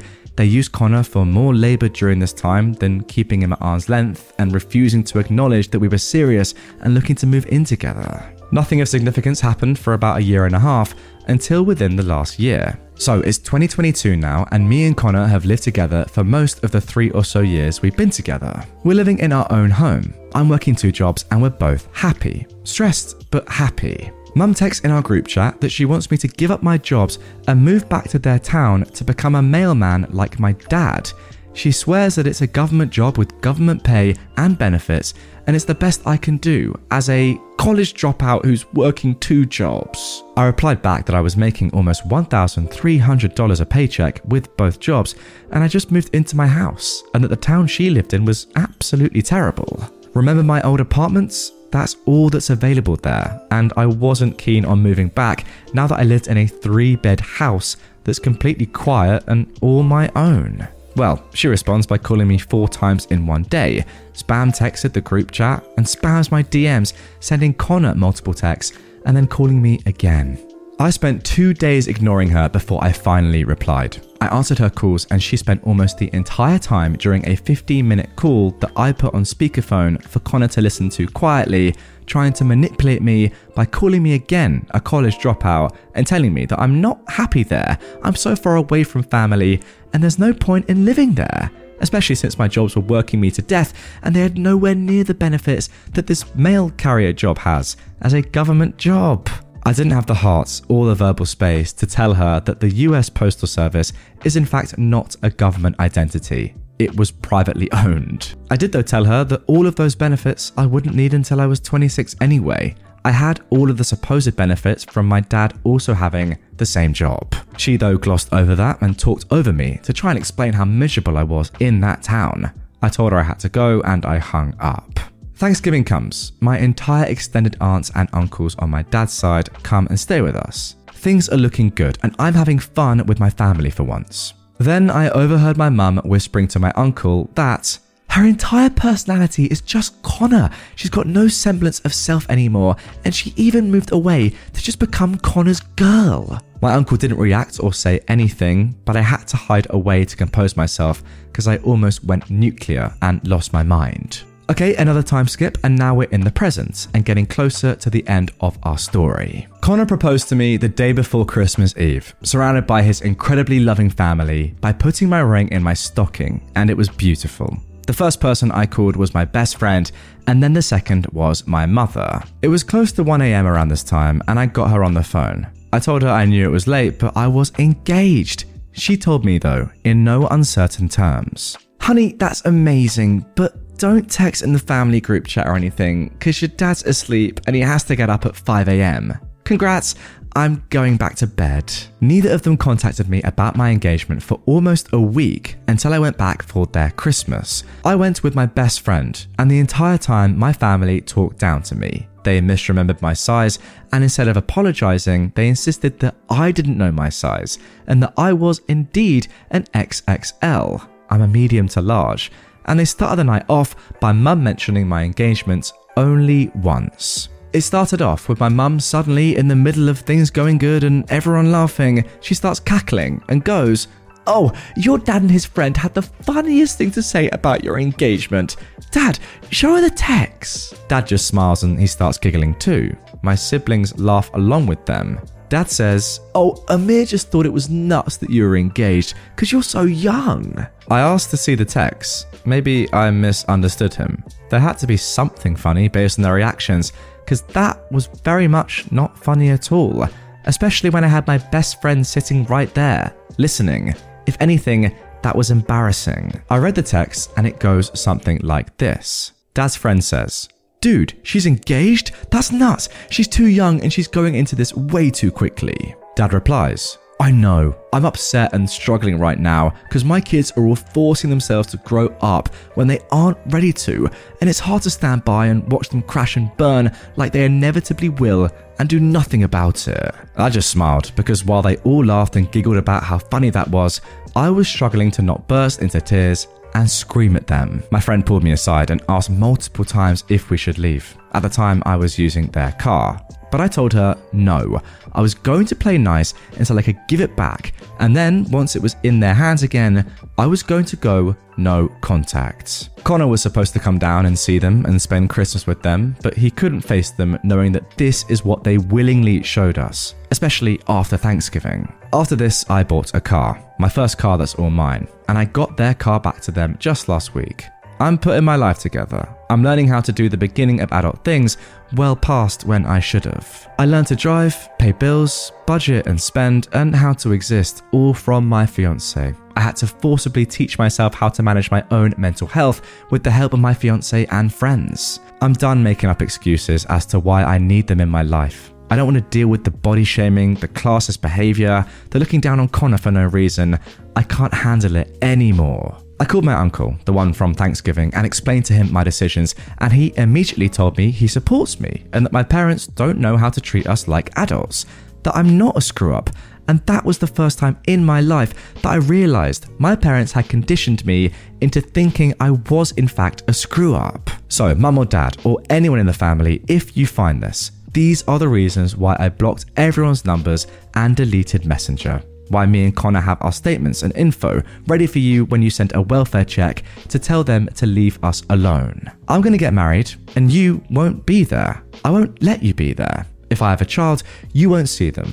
I don't care how much you cry and make me feel like I did something wrong. I am not a bad person for being screwed up, and the things you hold over my head were things I did as a drugged up child. A child that you should have protected and should have protected my siblings from. Screw you and screw all of your attempts at communication that you never did but say you have. Thank you to anyone who read this. I really just needed to yell. When they eventually find out that I cut them off because I gave them no warning beforehand, I just dipped after the car was no longer in my hands, they're gonna freak out. If anything memorable happens, I'll make an update. But probably not. Well guys, good news, there is I say good news, sorry, I've got to stop myself there. Is it good news? I'm pretty much saying there is an update, and we're going to get straight into it after I give my immediate comments on what I've just read, which was absolutely bamboozling. But hey, listen, if you're on YouTube, comment down below. Is it good news there's an update for us? I mean, is that a bit weird? Almost predatory?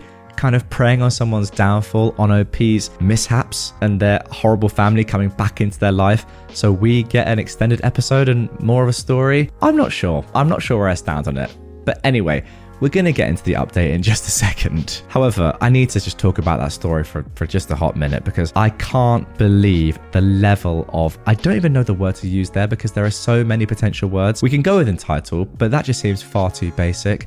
I think just malicious, manipulative, downright awful, 100% narcissistic, Heathens? That is just a few words I would use to describe your horrible parents.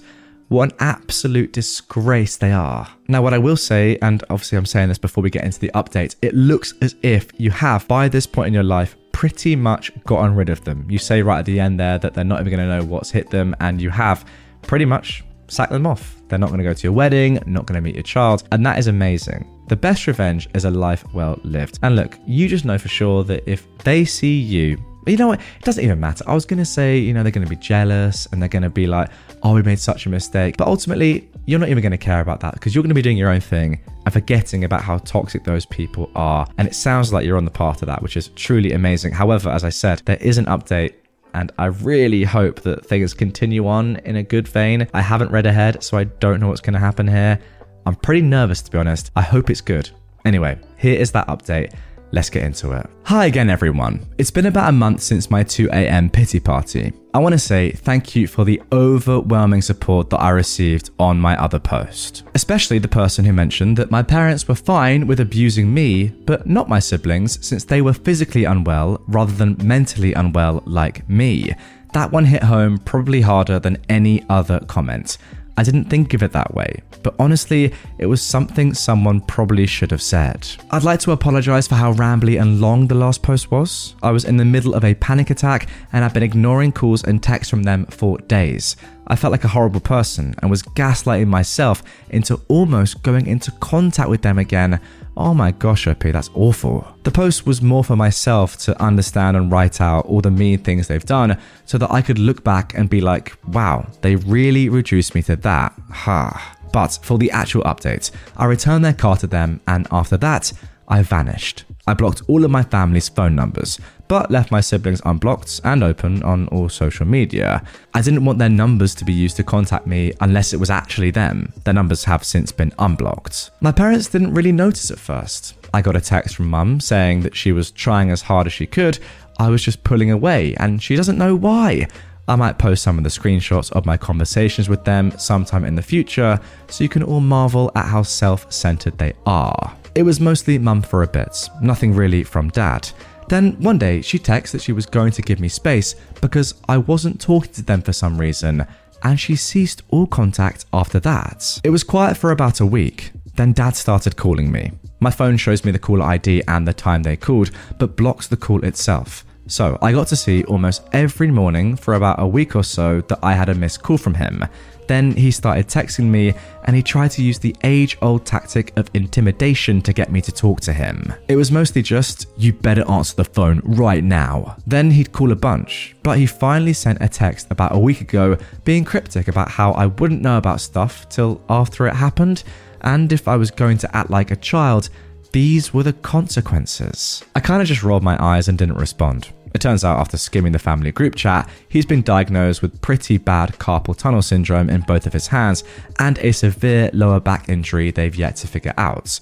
He also suffers from a myriad of other illnesses right now, but he still forces himself to work 60 plus hours a week as a postal carrier, so I don't know what he expects. To be honest, this might make me a bad person, but I didn't really care. If it had been about my siblings, I would have probably jumped on the phone and been freaking out. But I don't really hold any feelings besides resentment, confusion, and anger with my parents. So this news didn't really faze me. I don't blame you. In better news, Connor has received a few raises due to county regulations being changed, and I now also have a job with the county. I'll be moving on to my own insurance and finally moving onto it without worrying about contact. I also learned right about that time that my parents had taken out 5 different loans in my name to pay for college, all varying up to about $12,000. They did not explain this with me at all and had apparently been paying them all for the last 3 years. So I have credit, I guess, when I thought I didn't. So yippee! I have to figure out a way to transfer it into my name and figure out the logistics. But yeah, that's a thing now. My siblings haven't contacted me. The middle one is incredibly angry with my behavior and wants me to contact my mum at least. I've just avoided the topic with her. My other sibling, I can't honestly tell you how they feel, but they apparently plan to move to a big city about 4 hours away for college in the coming years.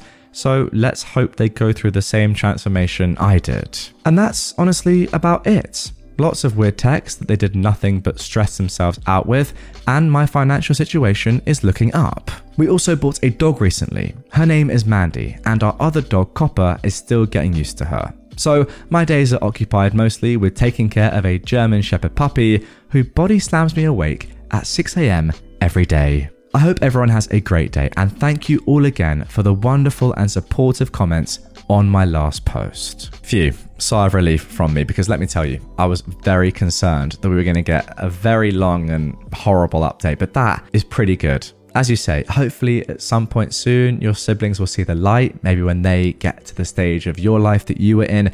I mean, as you mentioned, your parents gaslit you for so long, you actually thought that you were the problem. It wouldn't surprise me if your siblings are feeling the same way, or at least the same way about you. Imagine having your parents telling you, for years, this sibling is disgusting, only to then realize later on in life that actually no, they were just actually gaslighting that sibling the entire time, and I've been thinking the wrong thing because of my parents. All those years, I've been influenced in the worst way possible. I would not blame your siblings if they had that mindset until they move out and realize what's really going on. As for you, OP, I've just got to say, how strong. And yeah, you might say it's a bit cringy, guys. I don't really care, right? Elite from OP.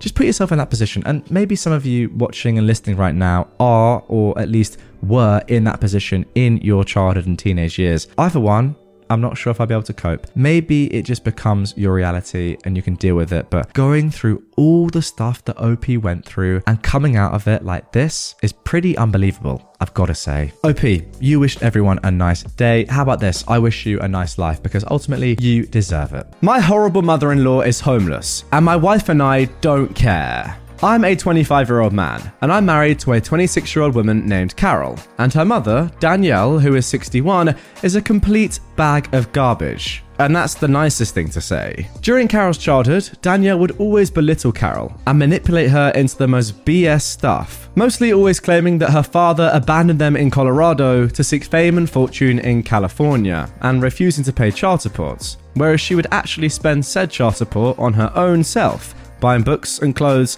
and not supporting her daughter. Danielle also changed Carol's last name on Social Security to Danielle's last name when she was a little kid, which made it incredibly difficult for Carol to find a job as an adult because she was an illegal alien to the US government. That meant she had one last name on her birth certificate and a different last name on her Social Security card. Danielle also had a very bad job that didn't pay the best and had to get an apartment with Carol under Carol's name because Danielle had terrible credit. And Carol had a 0 credit score because she was 18 at the time and didn't have her own bills to pay. Danielle kept getting on Carol's case about not having a job, but Carol said she couldn't because of the name issue. They ended up getting evicted due to failure to pay rent because Danielle's job wasn't enough to pay for a luxury apartment, and she had to move in with grandma.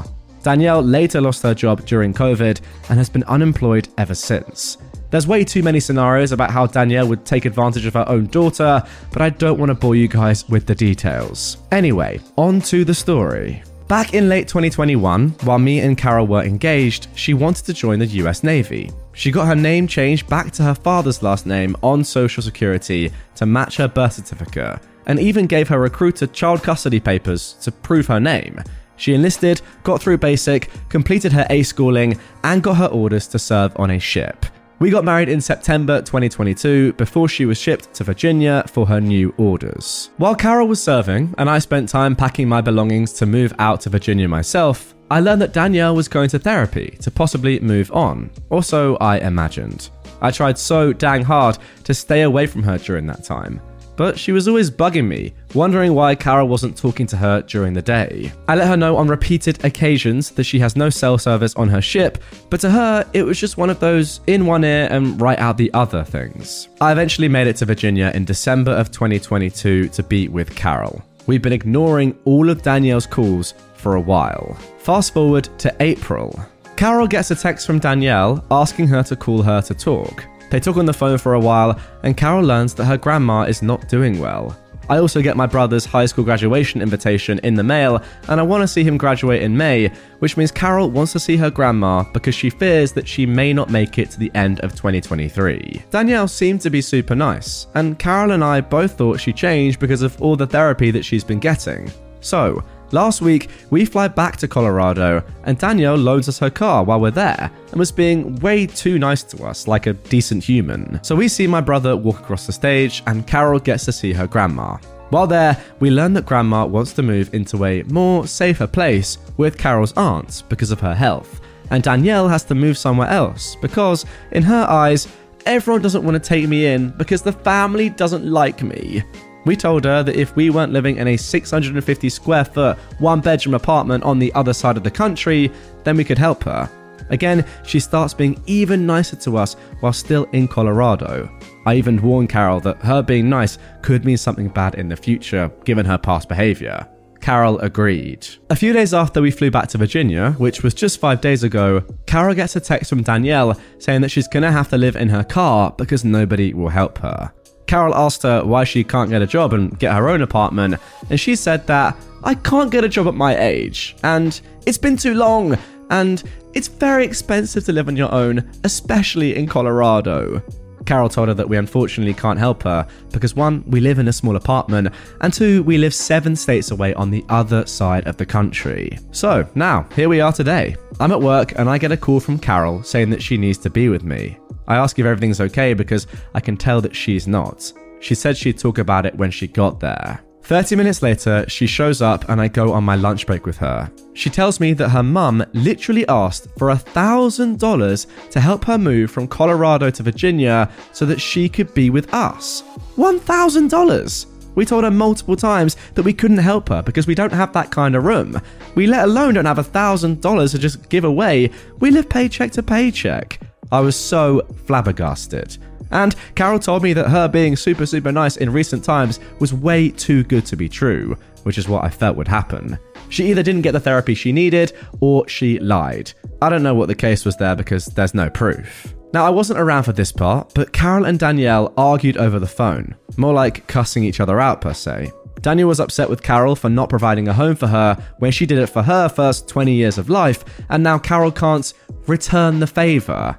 Carol then told her mother, "Just F off already," before hanging up and blocking her completely. So, Danielle is now homeless and living in her Nissan Sentra. But we couldn't care less. All those years Carol had to endure due to Danielle's entitled and narcissistic behaviour is now biting her in the butt. And nobody wants to live with her because of this. Because that female dog only cares about herself and knows what she's doing is wrong and doesn't give a dang. I personally and honestly don't care if she dies. I will pee on her grave when that happens. Well, there we go. You know what? I would normally say that letting your mother-in-law become homeless, despite how horrible a person they may be, is a pretty terrible thing to do. If you can help, it's always a good thing to do, surely. Even if you don't like them and you don't get on with them. But I think this story is an exception. First of all, you're living paycheck to paycheck anyway, and there's a very limited amount of things that you could do, especially financially. I mean, she's asking for $1,000, which just doesn't exist. Also, it doesn't cost $1,000 to move from Colorado to Virginia. I don't believe that. Secondly, the fact of the matter is, she's been a terrible mother to your wife for her entire childhood. Therefore, even if you had unlimited money, I'd probably say, you know what, fair enough. Don't help her at all. Let her rot and let her be homeless, as horrible as that may sound. I mean, ultimately, this is just payback in its finest form. No one wants her around. I wonder why. Maybe because she's a horrible person. Get nicer, and then maybe people will want to help you. That is my solution, Karen. Now for our next Entitled Parents story. Entitled Parents tell me to F off in my own yard? Enjoy your free shower. A few years ago, I lived in a house that was a block away from a public park. It was a very large park, and I noticed 2 soccer games occurring when I left one Saturday to go to the grocery store. When I returned home about 45 minutes later, I saw there was a truck parked beside my property. The occupants of that truck were on my property. There were 2 children dressed in soccer uniforms, their mum and dad, and a large Doberman.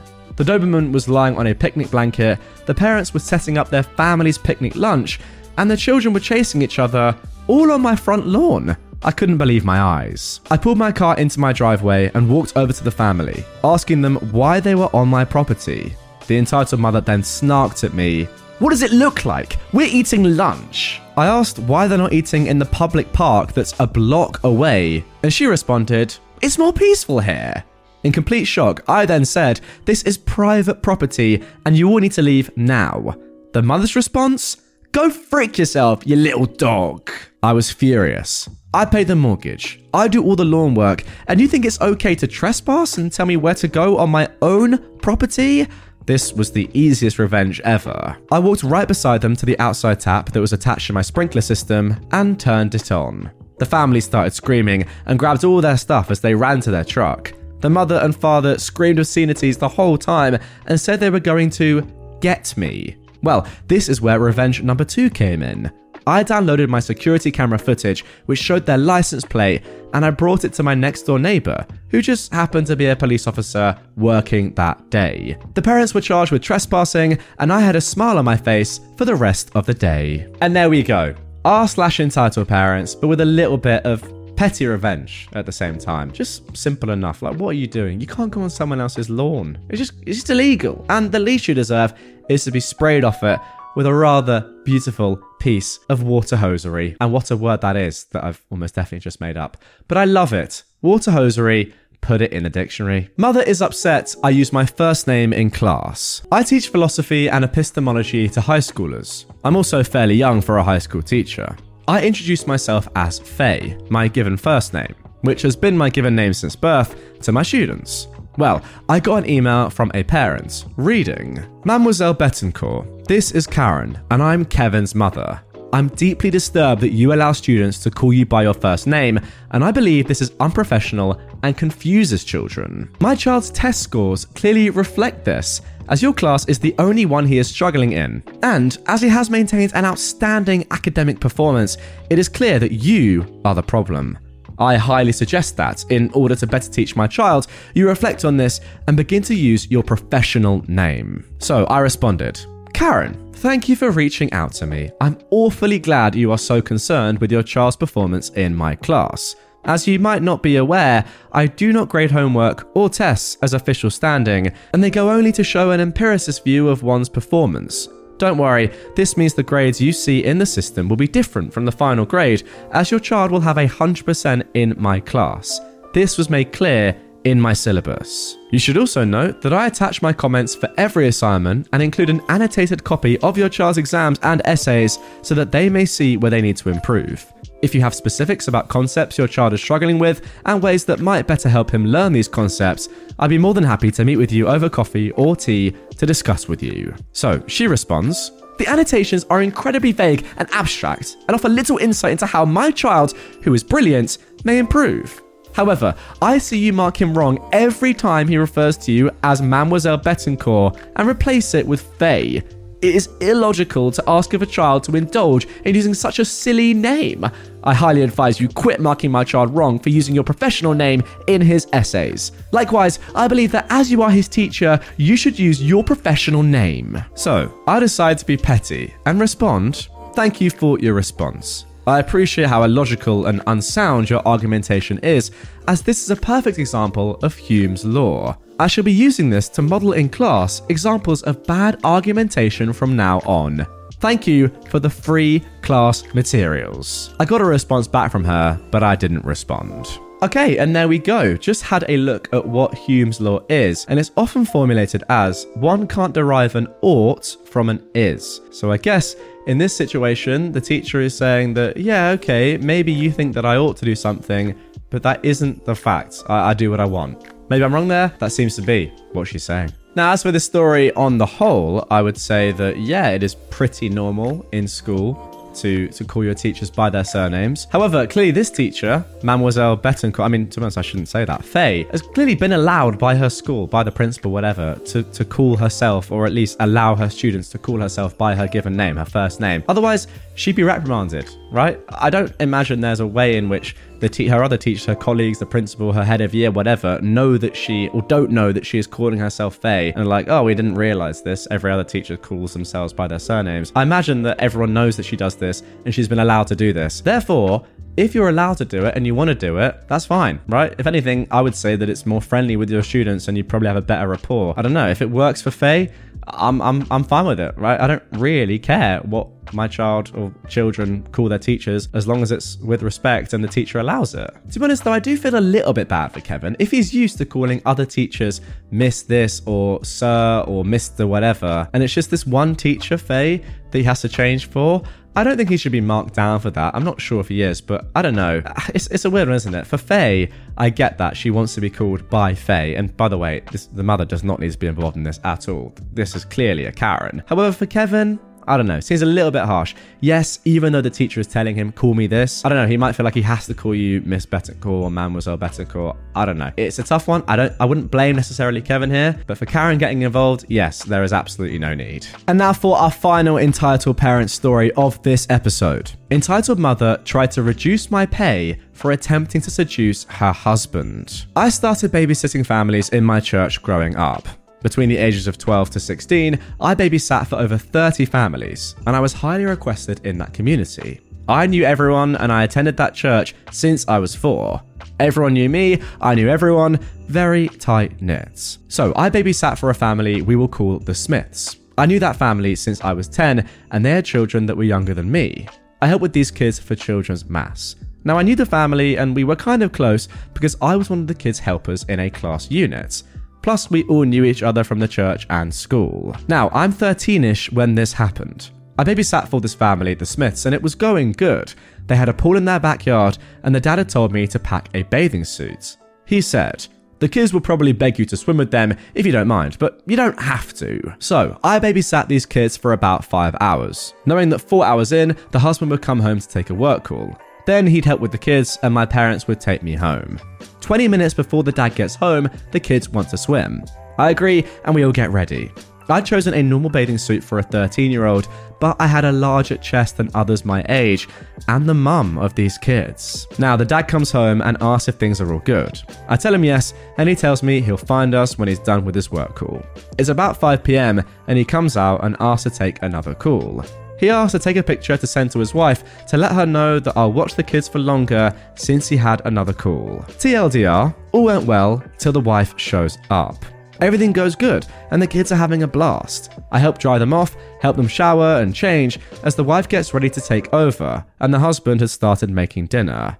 I was in my oversized shirt, bringing the kids downstairs when the wife signals to me. She pulls me aside and begins to shame me. She tells me I won't be getting paid from 4 p.m. to 5:45 p.m. for dressing like a slut in an attempt to stray her husband from me.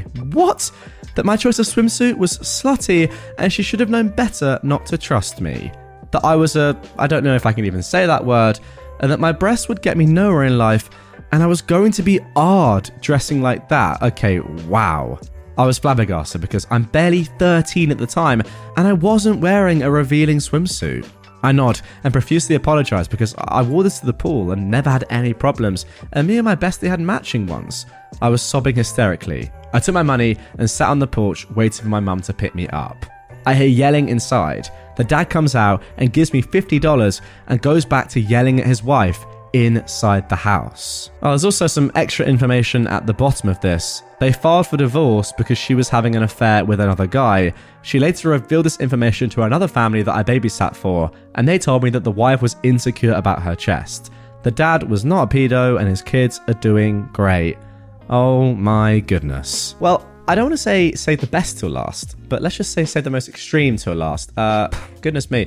Imagine being that insecure about yourself that you're getting jealous of a 13-year-old child. I mean, I don't quite know what to say other than that is actually so embarrassing that it's bordering on abusive, because you're telling a 13-year-old that they're going to get hard if they wear stuff like that. I mean, that's not really just insecure, is it? That's very harmful to someone's future. Anyway, guys, that is going to do it for this episode of r/Entitled Parents. Let me know down in the comments which entitled parent out of these 4, actually, you know what, there were more than 4, but in these 4 stories at least, was the worst. I mean, I have my answer. I think it's pretty obvious. Goodness me. Entitled co-worker tried to hijack our wedding. Hey Reddit. I was listening to a Bridezilla story and it reminded me of something that happened when my lady wife and I were planning our wedding in 1992. Part 1. The wedding we wanted and had. My lady wife is the anti-Karen, the anti-Bridezilla. On our first date, she found out a stack of restaurant coupons and said, Where do you want to take me? We picked Pizza Hut. Her engagement ring is a heart-shaped amethyst with 2 little diamond chips. I bought it at Kmart. She cherishes it. Her wedding dress did not come from a bridal shop. It came from the Sears catalogue. It's a very simple, white lace, straight T-length dress with a cream underdress. It wouldn't be out of place at an afternoon tea. I bought my 3-piece navy pinstripe suit since I needed a suit anyway. We wore the same clothes with different accessories to a costume party as a 1920s gangster and his mole. We had the wedding at our church. Our pastor was the real deal. He blessed the rings, and when he handed them back, they were ice cold. We exchanged the old wedding vows, think King James Bible style. My lady wife nixed the obey though. A couple of my buddies found out at the last minute that they could make it and showed up. After we said our vows, they pulled out swords and made an impromptu arch for us to walk under. My wife's friends were upset and started yelling, "Nobody told us to bring our swords." Yeah, major sci-fi, fantasy, D&D, medieval geeks on both sides of the aisle. The reception was in the community room at the volunteer fire department that I belonged to. Not fancy, but so informal and chill and practically free. A local supermarket with an awesome hot food bar catered. Everybody had so much fun. My boss's boss, a good friend, gorgeous blonde, showed up in her little black dress and appropriately flirted with my buddies.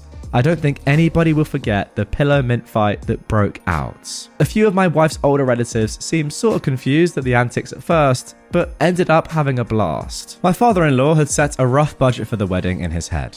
My lady wife came in way under that, so he gave us the difference in cash at the reception. He was already paying for the honeymoon as his wedding present to us. The honeymoon was within a day's drive and was a huge deal for what we got. My wife remembers the complete total spent by us and her father as roughly $2,000 in 1992, which included the honeymoon. So that's under $4,500 today. 32 years together, 31 years married this October. Next anniversary, I'm going to take a page from my granddad and raise a toast to 5 years of wedded bliss. Part 2. Attempted hijacking. When my wife announced our engagement, one of her co-workers, not even a friend, apparently got wedding rabies. She was so happy and went over the top offering to help. My wife was doing the tiny amount of wedding planning that was needed, see above, as her maid of honor lived in New Jersey, we're in upstate New York, and had 2 kids to look after. My co-worker insisted that it wasn't fair to my wife that the maid of honor wasn't doing the wedding planning. She kept trying to insert herself as the wedding planner. Yeah, nice of her to offer, but she wanted to arrange our wedding the way she wanted it. Whiskey, tango, foxtrot? No, we did not want frou-frou centerpiece thingies or any of that nonsense. The co-worker, not knowing my wife well, of course had zero clue what our tastes are. My wife's maid of honor was already making custom silk flowers for us and the tables as a wedding present. I think the co-worker was delusional enough to think that she could weasel her way into being the maid of honor. My wife kept politely but firmly shutting her down. The last straw was when the co-worker called me to tell me about the surprise bridal shower she was throwing for my wife so I could get her there. Oh, heck no. First, my wife was already going to have a bridal shower at our house. My father-in-law and I went down to the fire hall and watched baseball. Second, my wife hates surprise parties. Third, my wife would never have picked that restaurant. An overpriced steakhouse is the absolute last restaurant we would ever pick. And fourth, who the heck was the co-worker planning on inviting? She didn't know any of my wife's friends. So of course, my wife shut that down hard. She immediately called the co-worker and told her off. No meltdown, no yelling, no screaming, no bad language or insults, just pure anger, as hot and bright as a welder's torch. Cue tears from the co-worker. Boo-hoo, I was just trying to help. Nope, denied. We joke that you need to keep my wife away from breakable objects when she's angry. Cities, mountain ranges, that kind of fragile stuff. So, drama over and the wedding happened. And there we go. Can I just say, first and foremost, I absolutely love this couple and their values. They know that you don't have to splurge loads of money to have a good time. No one cares about loads of fancy stuff. As long as you guys are happy with whatever's going on in your life, then that's great. Everyone clearly had an amazing time at your wedding. You spent, let's be honest, so little money, but had the best time. Like, is that not the perfect combination? It's brilliant. For some reason, there's this preconceived conception about weddings that you have to spend tens of thousands of dollars on them, but you guys have proven, do the stuff that you actually like and you'll have the best time. Fair play to you two. And also, ignore. Entitled, I don't even know what you can call her. Yeah, a co-worker, but she's obviously not a friend, barely even an associate. No idea why she was getting involved in the first place. Maybe a little bit of jealousy from her part, I'm not entirely sure. But yeah, as I said, you did very well to ignore her, calmly, and have the wedding that you always dreamed of. And one more thing. If you're wondering why OP was saying lady wife, well, it's explained in a comment down below. Lady wife is an old British expression, used somewhat ironically today, like calling your wife the Duchess or the Queen, preferably with a posh English accent. It's funny, cute, and an expression of poke you in the ribs love. Well, doesn't that sum up these two just perfectly? Now for our next entitled people story. Too racist to enjoy a tropical island and ends up paying the price. I was just reminiscing about the absurdity of this situation that happened almost 2 years ago, and I decided it's too good not to share. I'll be honest, it involves a lot of legal stuff that I'm not sure I'm talking about 100% correctly, but I can assure you this story is true, as is the end result. This might be a long one, so buckle up. For context, my mum is a travelling healthcare worker. Not a nurse nor a doctor, just to clarify, and we're from the US. Usually her contracts last from 8 weeks to 9 months, and she's worked all around the States.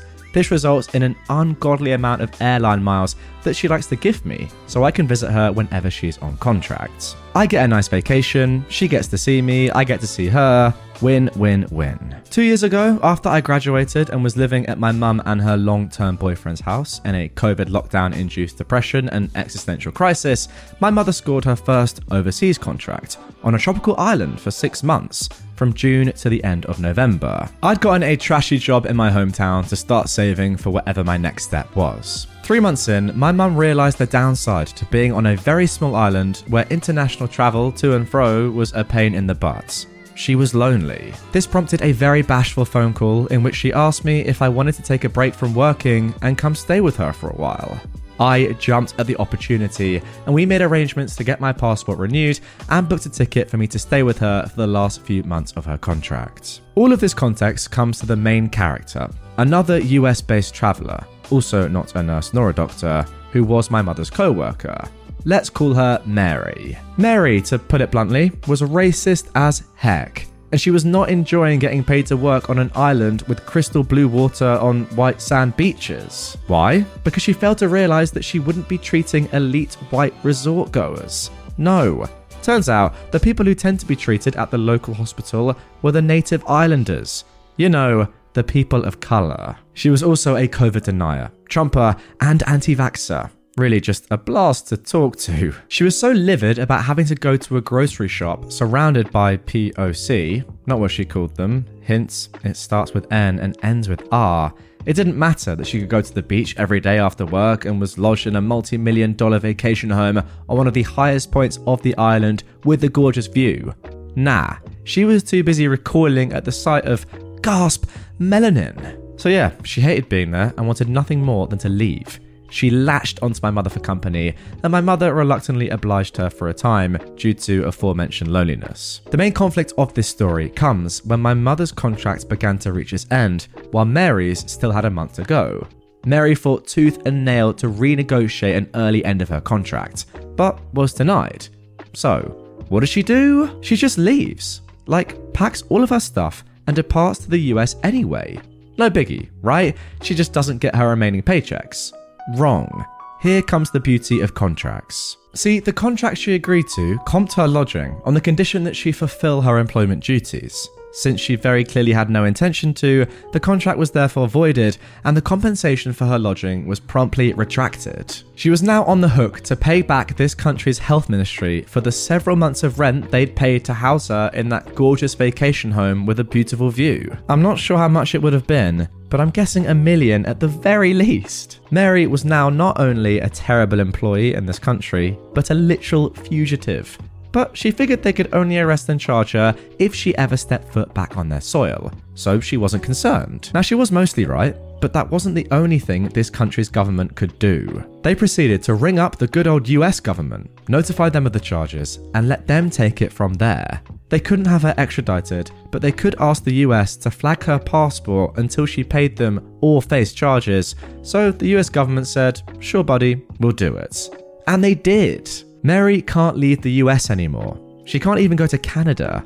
She tried to join her friends on vacation in Mexico, but she wouldn't be allowed to cross the border. So if you ever think you screwed up a job really badly, just remember that you at least aren't an actual international criminal who can no longer leave the country. I'm not sure why her racist butt even wanted to go to Mexico. I heard there are a lot of Mexican people there. Yeah, I heard that too. Funny really. Don't really know why a racist person would ever want to go there, but yeah, good luck to Mary, is what I'll say. How good is karma, by the way, guys? I mean, seriously. And also, it kind of just makes sense. Like, if this woman doesn't want to go to another country because she doesn't want to see or interact with their people or people of different colour skins, then great, now she legally can't. Surely it's a win-win for everyone, right? Mary should be ecstatic with the news. She should be absolutely loving life, sitting in her little American house, never being allowed to leave the country.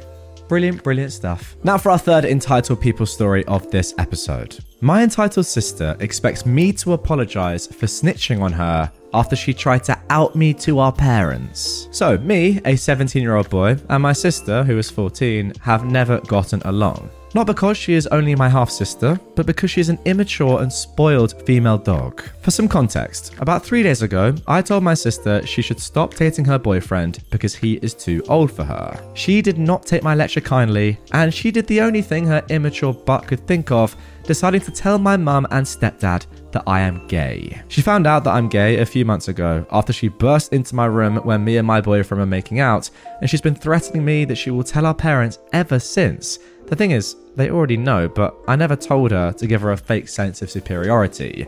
And ever since, she's thought she had me at her finger. Well, it seems like my sister finally decided to reveal my secret. So what she thought was about to be a session of my parents yelling at me or something turned into an intervention on her insensitive behaviour, as our parents put it. She just complained about how I was the bad guy because I was blackmailing her. But I wasn't about to let her get away with trying to ruin my relationship with my parents. So I did the only reasonable thing I could.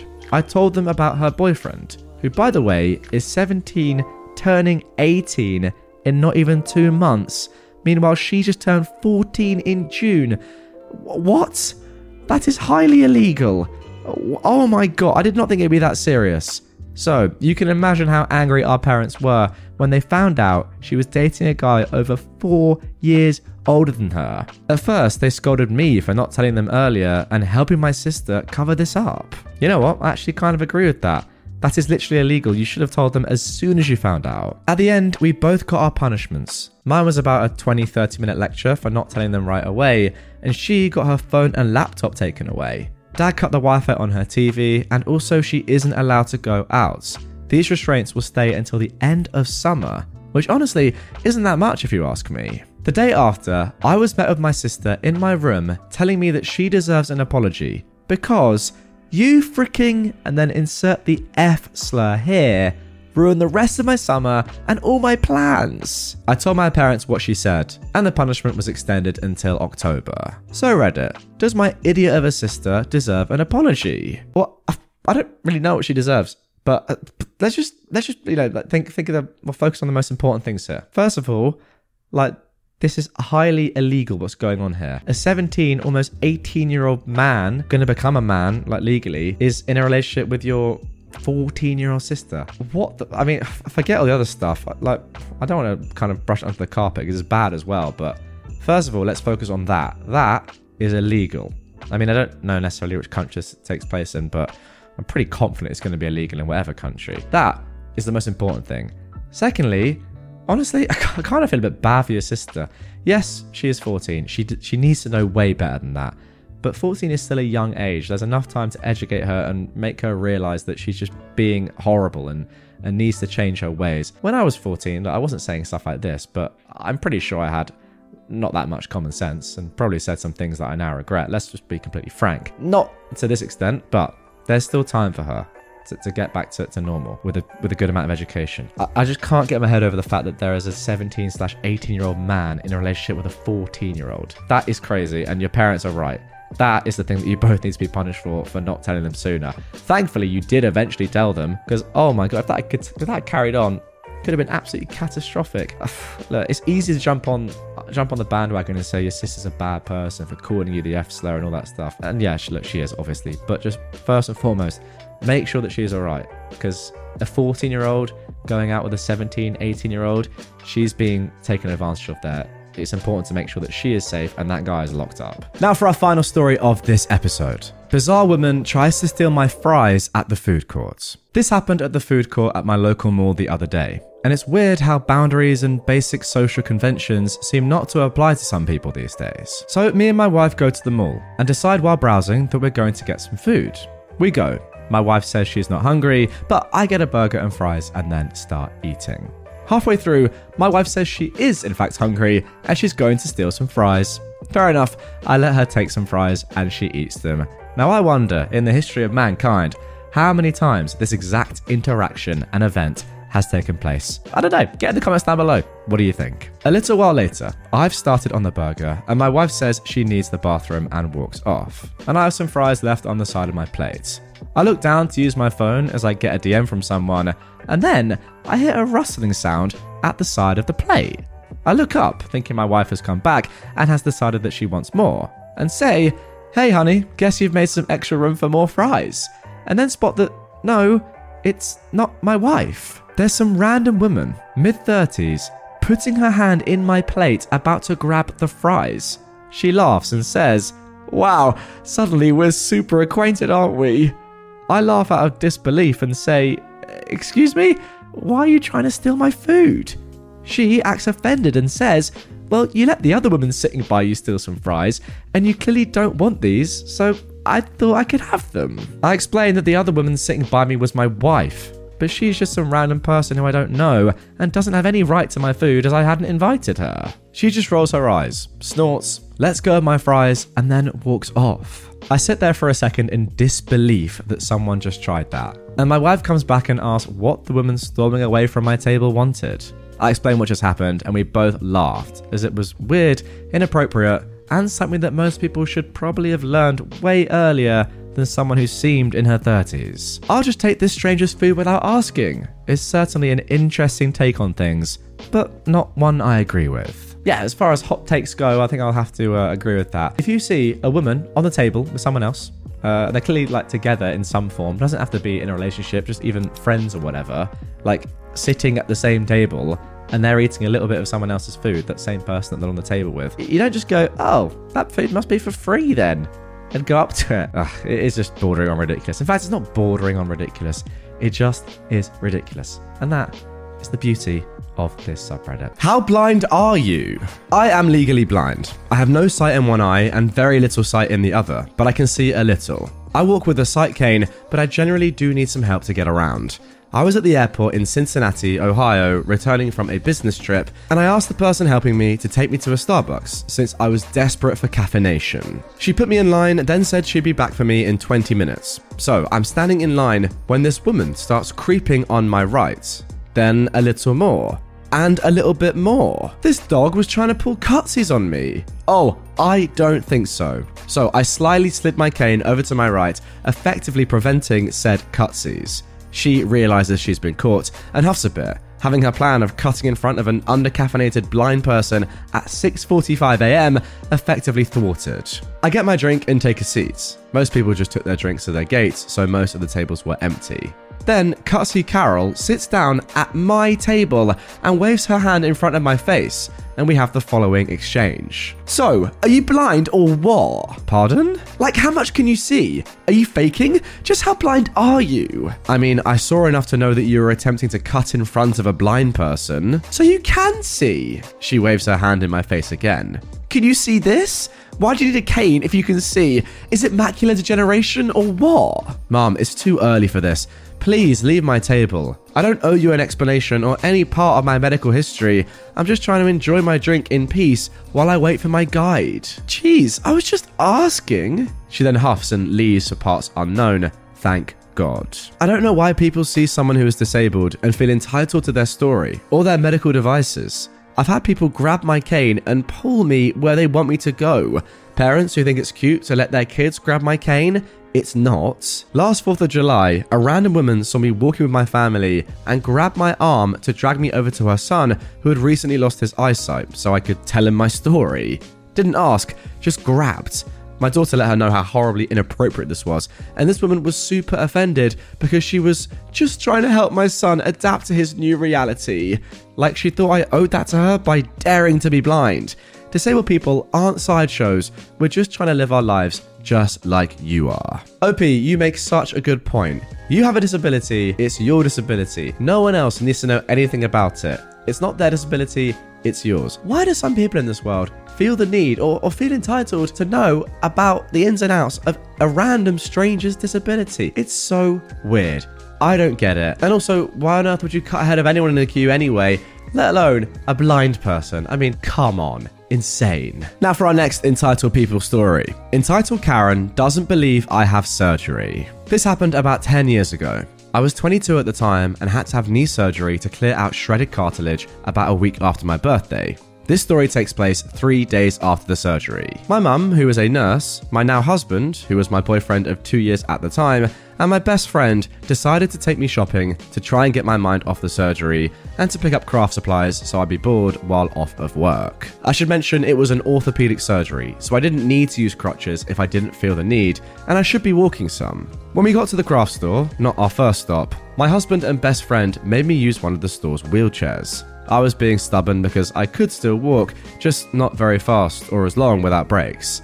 Now, since I didn't really want to be in the chair, my husband and friend decided to make a game out of it. Like, who could push me the fastest? Now, you might think we're wrong, but let me state, this was in the middle of the day on a Monday, so the store was not busy, and my husband and best friend would check the aisle to make sure that the coast was clear. After one of the speeding events, I was looking at something in an aisle, and my mum pulled my husband and best friend away to look at something else. It was something she thought I would like, and was going to get it as a surprise. Well, I decided I didn't want whatever it was that I was looking at, and I stood up to put it back. This is when Karen appears, berating me for using the wheelchair as a toy and telling me that there are people who actually need it. Calmly, I explain. I just had surgery, and that is why I'm using it. But she then goes on and on about how she saw what my friends were doing, and that I'm obviously lying. I explain that they were just trying to make me feel better, and I tell them to push me normally from now on. But this did not appease Karen, and she was still berating me. At this point, I roll up my pants leg and show her the compression bandages that I'm still wearing. She goes on about how that means nothing, and I could have just wrapped my knees as an excuse in case we were caught, and she bet the other people with me also have their knees wrapped. My group returns at this point and says the same thing as me. But Karen is still not having it. We're all apparently lying. I look at my mum and I ask if I can take off my bandages, as they were supposed to be removed the next day. She says I really shouldn't, but she could rewrap it for me if needed. At this point, I take off the bandages before anyone can stop me, and I show Karen my knee in all its post-surgery glory. It was bruised, swollen, and crusty at the incision sites, and you could still see the iodine on my skin. Karen's face went white, and she looked like she was going to be sick. She started stammering that I didn't need to go that far. As my mum is rewrapping my knee, scolding me and Karen under her breath, I look at Karen and say, "What else did you want me to do? I told you, they told you, I showed you the bandages, but you wouldn't get off your high horse and insisted that we were lying." At this point, a staff member comes to check if we need any help, and Karen runs for the door. We had a pleasant rest of our day and stopped for ice cream on the way home. And also, just one final edit for clarification. We were not running, drifting around corners, using the brakes while moving, doing wheelies, having more than one person in the chair. Instead, we were speed walking with clear aisles and just seeing how far I would go with one push from a dead stop. We were still very careful with the wheelchair. You know what? I actually kind of do sympathize with this Karen off the rip. You know, she sees someone messing about in a wheelchair, and let's be completely honest, you were messing about, having fun of course, but you were messing about. And then she sees you stand up. I think that's fair enough to suggest that you probably are kind of messing around, which you admit that you were, you know, you're having fun. However, after you explain everything to her, show her the bandages, all your friends, you know, your mum, your now husband is explaining to her, no, I get it, we were kind of having fun, but no, this person actually, OP actually is disabled at the moment. Even after all of that, she still doubles down and is like, no, I know you're lying. I reckon everyone's wearing knee bandages. I mean, come on. And then she gets annoyed when you show her your injury and is like, oh, you didn't need to do that. No, you literally did, to explain the point. So look, fair enough that she was a little bit dubious at first, but the more and more evidence she got, the more and more she doubled down. And that is entitlement. Now for our next entitled people story. An old lady decided I'm the one that should move in a physical therapy waiting room. I was born with some physical deformities. They aren't visible unless you're a professional, but they've been causing me problems all my life. This includes a foot deformity where it often hurts to even stand for long periods of time, although physical therapy helps me manage it and be able to do more. I only started physical therapy again recently as I didn't have the money to continue it for quite a while. I always get to my appointment early as I have anxieties about being late, and today was no different. I sat down in a near empty waiting room, but as I got closer to my appointment, the waiting room started to fill up and all of the chairs were taken. Note that all the other people in the waiting room were elderly at the time, while I'm in my 20s, and I'm often mistaken for someone much younger than I am. Well, this woman came in with her husband. Her husband seemed to be the one here for physical therapy and took the last seat, while the woman went to talk to the people at the front desk. It was only when she turned around that she realised that all of the seats were taken and she might have to stand. So, what did she do? She walked right in front of me and, without saying a word, stared me down. I was on my phone and I made sure not to look at her, but I'm not someone who likes confrontation, and I was counting down the minutes until my appointment. The husband offered his wife his own seats, but she said no, it's fine, and kept staring me down. I think she knew better than to say anything with the receptionist right there, as she probably didn't want to risk causing trouble for her husband, which is the only reason she didn't say anything. In the end, some equally elderly guy offered his seats. She actually asked, "You don't have a problem with your legs or anything, do you?"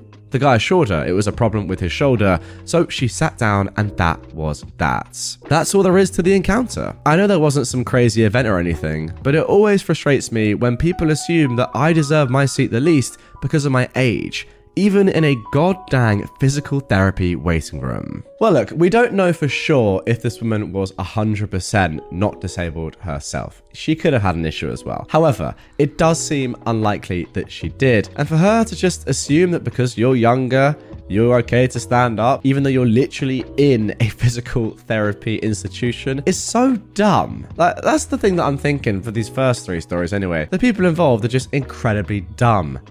She didn't even ask you, just stared at you, probably got up in your physical space, just looking at you. Again, stupid and also very, very weird. Actually, you know what? I just remembered she actually declined when someone else offered her a seat. Therefore, if you can choose where to sit, you can choose to stand, you clown. And now for our final story of this episode. Entitled woman tries to take my wife's accessible parking spot, then gets angry when I call her out. I am a 42-year-old trans woman, and I live in an apartment building with a reserved accessible parking spot for my wife, who is wheelchair bound. Yesterday, I came home to find a red Chevy Silverado parked in our spot. There was no disabled placard or license plate tag, so I knocked on some neighbors' doors to see if they knew who it belonged to. Nobody answered. I decided to make a fake parking ticket, citing the violation as parking in a reserved accessible space without proper placard. Right after I put the fake parking ticket on the truck's windshield, the owner of the truck came out and asked me what I was doing. I told her she was parked in our spot, and she rudely said that she was working for building management and that if I had a problem, I needed to take it up with them. I told her it wasn't her spot and she needed to move, but again, she refused. I went back upstairs and into my apartment. A minute later, I heard a knock at the door and opened it to find the fake parking ticket in the door jamb with their reply written on the bottom. They'd written some transphobic and homophobic slurs on it. I went back outside with my phone out to try and take a picture of their license plate. However, an angry-looking young man was at the bottom of the stairs. He told me I needed to watch what I say to his mama. He said I didn't look disabled. I told him it's my wife who cannot walk. He then asked where my car was, implying he wanted to do some damage to it. He called me the N-word, then misgendered me and was acting aggressive. Feeling unsafe and not wanting to escalate the situation further, I told them to have a nice day and I went back inside the house. I called the building management, who expressed their condolences and said that I should call the police. I called the police, who said they sent an officer when they could. 20 minutes later, an officer called and said they drove by, but by then the people had already left. I'm so angry and upset by this whole experience. I can't believe someone would be so entitled and disrespectful, especially to someone who is disabled. I'm also disappointed that the police didn't do more to help. I'm posting this story in the hopes that it will raise awareness of the issue of accessible parking. It's not just a convenience for people with disabilities, it's a necessity. If you see someone parked in an accessible spot without a placard or tag, please don't be afraid to say something. It could make a big difference to someone's life. Oh wow, ending with probably the most serious of all the entitled people stories in this episode. I mean, yeah, you definitely did the right thing. Get out of there. At that point, when you're literally being threatened and having, verbal abuse just spouted at you, I mean, that's truly horrible stuff there. I don't quite know which word was worse. My goodness me. Yeah, get out. Call the police. It's a shame they couldn't come quicker and actually see these guys and just, give them a warning, or hey, at least do something, stop them from abusing you. But wow, what a terrible, terrible spot to be in. I mean, literally getting abused for asking somebody to move out of a disabled parking spot. That is unbelievable. You won't give me a key to your house? That's fine. I'll make one for myself. This is actually an entitled grandparent story, but this lady has been involved in my upbringing since I was a child. And this woman hates me. To give some background, my grandmother is a hardcore Catholic former nun and was extremely strict with my dad and me. My dad got his 17-year-old girlfriend drunk and pregnant, which is obviously a huge no-no in the Catholic Church. My grandma basically pressured my mum to convert to Catholicism and marry my dad. Later, they had 2 more kids. But because I was born out of wedlock, I am the black sheep. And not just by my grandma, my entire dad's side will never be happy with me, and they hate me and my mum. For reference, I'm 24 and my sisters are 22 and 20. The youngest just moved out with her partner, but neither have jobs, and the middle one and her fiance are extremely financially irresponsible and live with my parents and just expect to have everything handed over to them. I'm out of the house with a professional job, married, and have a child, and have been doing really well for myself. Yet I'm the disappointment. My grandma was extremely strict and abusive, specifically to me. She's yelled at me multiple times, calling me the child of the devil, a demon, etc. She's thrown stuff at my face for no reason, and I wasn't allowed to have any privacy at her house. I always had to have the bedroom door open. She would sit at the foot of my bed until I fell asleep. I had to spend every weekend and break from school with her until I started working at 15. And she would scream at me if I locked the bathroom door. You get the idea. She'd also threaten to call the cops if we didn't comply with her. And there were multiple instances where she would call the cops if we didn't answer our phones. Like, she's called at 7 a.m. and 10 p.m. on separate occasions, and I've woken up to cops knocking at my door. And yes, this has happened when I'm at home and also out of town, where I didn't even tell her where I was staying. She is psycho. So on with the story. I actually just found out the other day that she did this, so that's why I'm sharing this now. Anyway, when I was 20, I decided to move out with a couple of friends. My grandma demanded that I give her a key to the duplex. I refused for multiple reasons. In the first place, I don't need my grandma being able to come over whenever she wants, especially since one of my roommates was my boyfriend. In the second place, we threw a lot of get-togethers, and I don't need her lecturing my friends that Dungeons and Dragons and anime and all that are tools of the devil, and we need to all go to church with her. And in the third place, we'd all agreed to not give out copies of our keys to any family members, and I'm not about to have my friends' privacy invaded as well, because my grandma just can't handle not having control of every little part of my life. I mean, she still called multiple times every day and found excuses to try to come over as much as possible. And every time for the first couple of months, she kept demanding I give her a key to our place, and I kept refusing. Well, at one point, my youngest sister was spending the night and my grandma dropped her off. We were going to go and do some shopping, but I couldn't find my keys. I'm looking everywhere and I can't find them anywhere. So my grandma offered to pick up what I needed to make dinner. I reluctantly agreed and went back to looking for my keys. They somehow were right on the bar. Now, I didn't think much of it at the time because I do stuff like that all the time, but my sister told me the full story. Apparently, the next day when my grandma picked her up, she bragged to her how she stole my keys when I wasn't looking and made herself a copy of the key so she can go inside whenever she wanted. Now, she's never barged in while I'm home, so I'm guessing she was coming in when no one was home and going through everything. And it's justified, because she's just making sure we were making good Catholic choices. It also wouldn't be the first time she's gone through my stuff when I'm not home, because she would do the same thing to me at my parents' house and then berate me if she found things she didn't like. Apparently, she's been trying to steal my keys for this house too, but she hasn't been able to figure out where I keep them. I keep my keys in our bedroom in the far back of the house and will not have my keys around her now for this exact reason. Well, you better hope that your grandma doesn't go on Reddit and r/entitled parents in general. If she reads this post, you've just disclosed where you keep your keys. Terrible. But in all seriousness, this woman is just absolutely mental. I wish there was a subreddit that was called like r/mental grandparents or something. That is where this woman should go. Absolutely insane. Just leave your granddaughter alone. I mean, apart from the fact that this is absolutely insane, as I just said, it is also absolutely illegal. If she does this in the future and you catch her, I mean, look, you could even set up a hidden camera or just a camera in general to catch her doing this. Maybe get one of those doorbells. Go to the police. It is illegal. Like, it's trespassing. You cannot do this sort of thing, even if it's your family member. No one cares. I mean, to be fair, I don't even think she needs to come back or go into your house with her key. The fact that she's copied one of your keys is also illegal without your permission. I mean, tell the police if you care that much. That's probably what I'd do to stop this crazy woman from coming into my house. Anyway, what a weird start to the episode. My parents don't like my boyfriend, so they gave me an ultimatum. I'm looking for experience and opinions. All are welcome. I'll try to make a long story short. I am an only child, and my current boyfriend and I have been dating for 6 years, starting when I was 19 and he was 20. We met at junior college where we started dating, and after that we went to different UCs, but within an hour of each other. My parents met him early on by joining us at dinner. Everything seemed to go well. Then, soon after, we went to his parents' house, who live about 2 hours away from my parents, so I could meet his family. And after learning this, my mum told me how hurt she was that we didn't come to see them too. I expressed that this weekend was for me to meet his family, but it was clear that she felt almost betrayed. Fast forward, my parents invite me up to our cabin and my boyfriend joins. We take my car because it was already loaded with laundry, etc.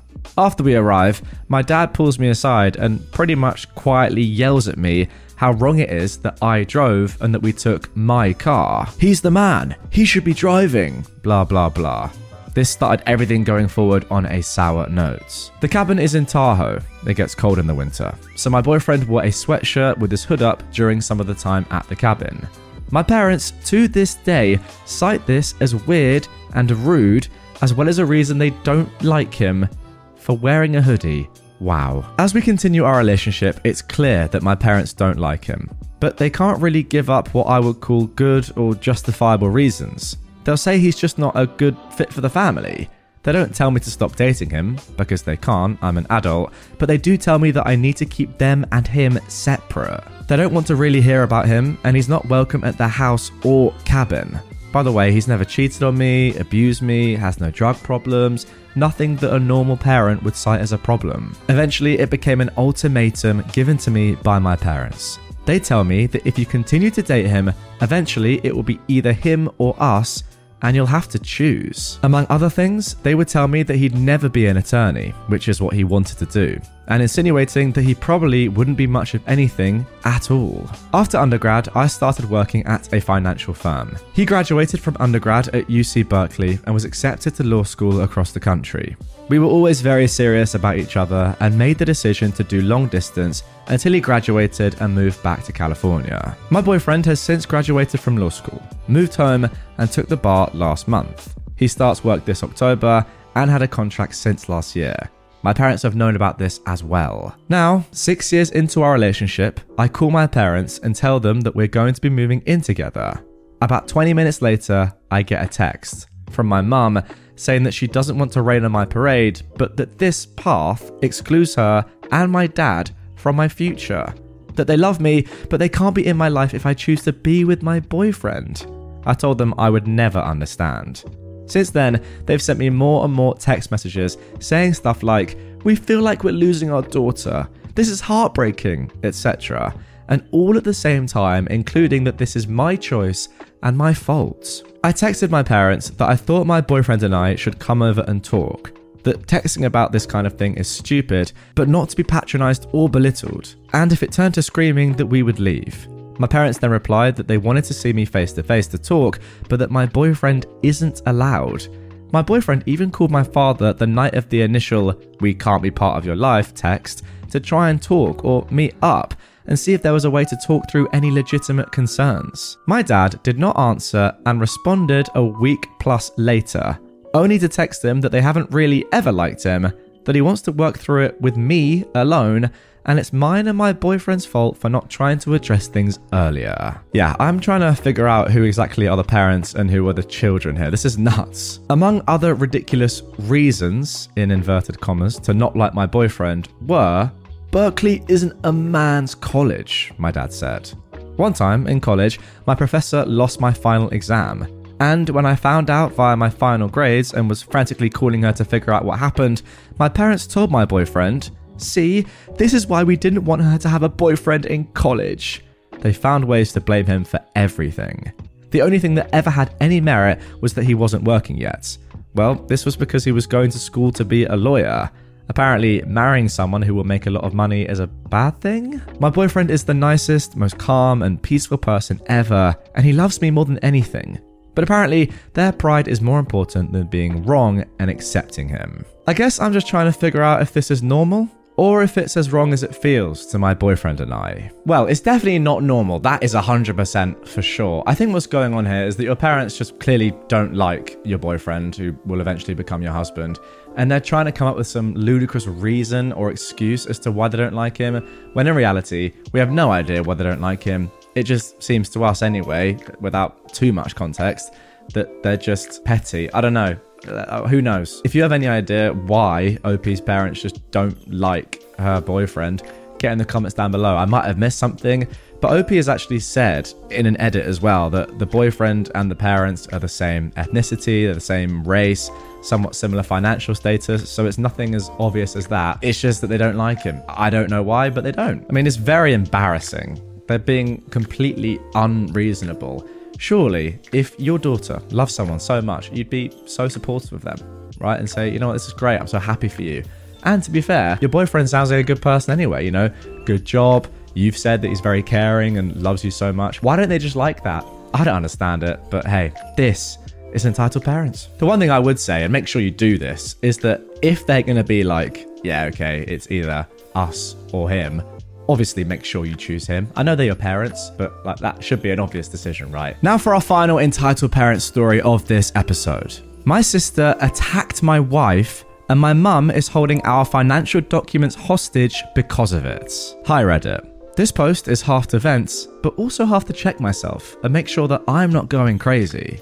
My wife and I are recently married, but have been together since December 2019. Ever since then, we've had nothing but problems with my family, particularly my mum and my one sister, as well as occasionally my brother, sister-in-law, and dad. My wife and I have talked multiple times in the past few years about whether we feel like it's gotten to the point of us needing to go no contact, but we haven't quite pulled the trigger yet. This past weekend, however, and the aftermath are having us seriously consider it.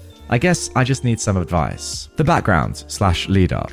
My wife and I were asked to help with a home project, painting, for my brother and sister-in-law's new house. The only supplies that were brought for said project was one single paint sprayer and one single roll of painting tape, even though we had 7 to 9 people at various points who were there to help.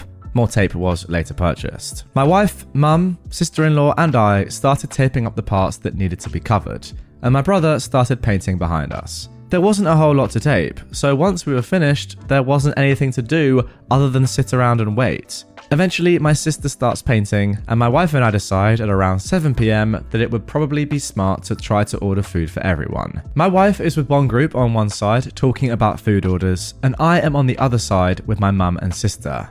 My wife heard them yelling and was concerned, especially due to previous history, that something was happening, so she came over and asked what was going on. Here is a play-by-play of the conversation. My sister hands me the paint sprayer.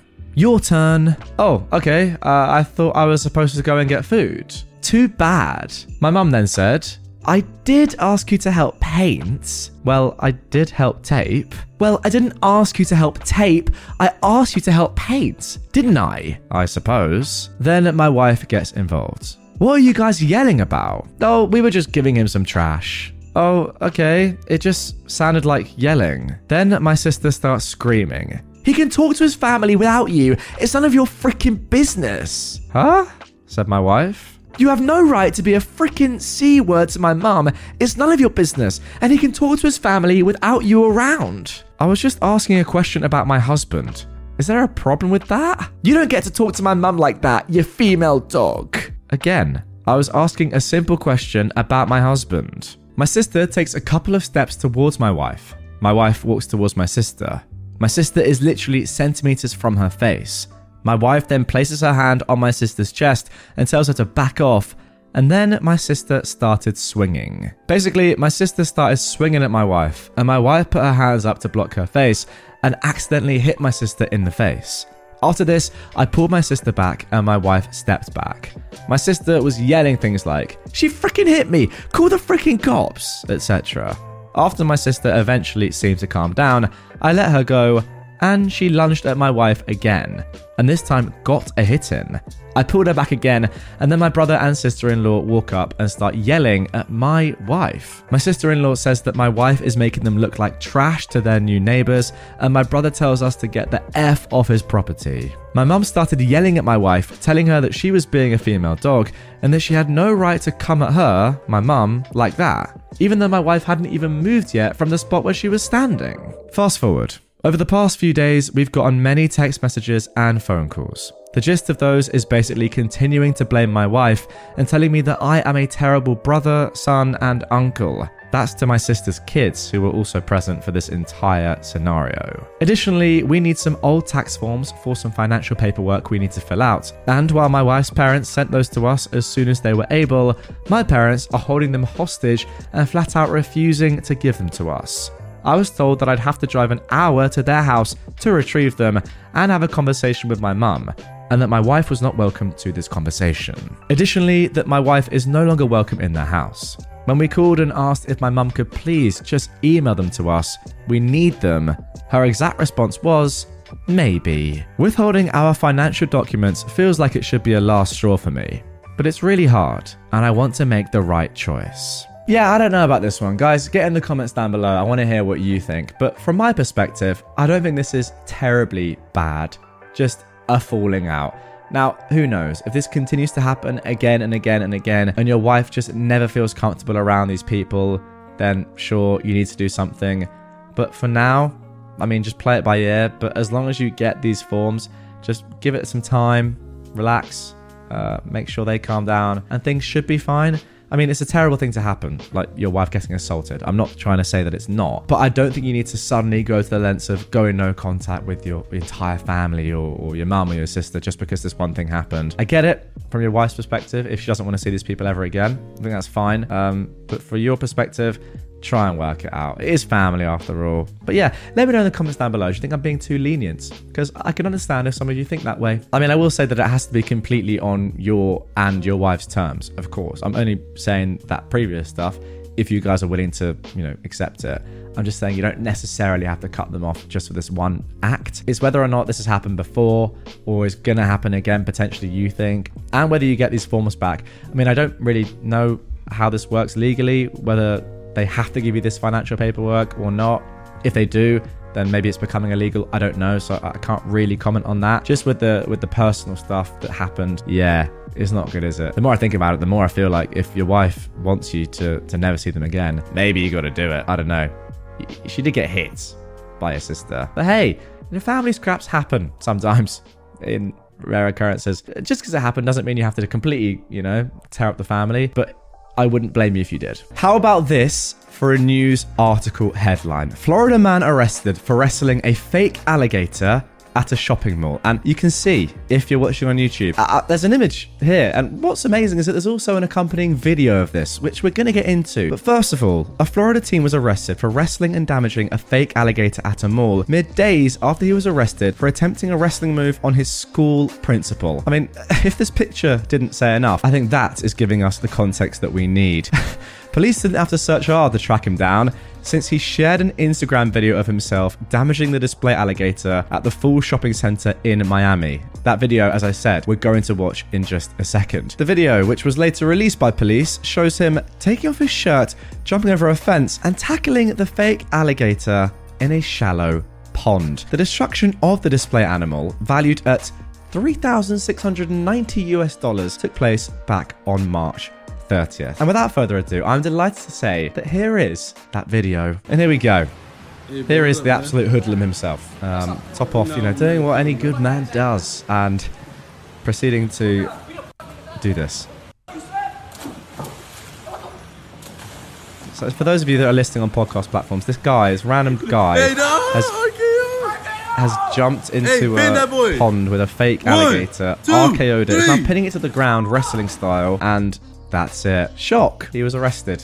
And there we go. So there we go. A fun little one. Probably the craziest entitled person I've ever come across. And without further ado, let's get into some more normal entitled people stories. Friends infantilizing incestuous mother. Hey Reddit fam, this has nothing to do with me personally. A close friend of mine, who we'll call Jake, asked me to write his story here as he's pretty bad with words and doesn't know how to put his feelings down. He has autism, which wasn't diagnosed until he was already an adult and moved out of his mother's place and went no contact. His mother, who I'll call Wacky Wanda, has always treated Jake like a baby, from the time he was born up until he went no contact with her. He tells me that as far back as he can remember, she would make him wear bibs at the dinner table and always hand feed him. She claimed it was because he was a special child that needed the extra help. His father, Frank, would always chastise Wanda for this, saying that he would never grow up if she kept babying him. She'd get annoyed though and tell him that he was being ridiculous and that she loved her baby boy so much. Way too much, if you ask me. Jake began to believe that he was developmentally challenged because of her. Wanda would show up at his school and throw a fit when the teachers wouldn't pull Jake out of class to see her.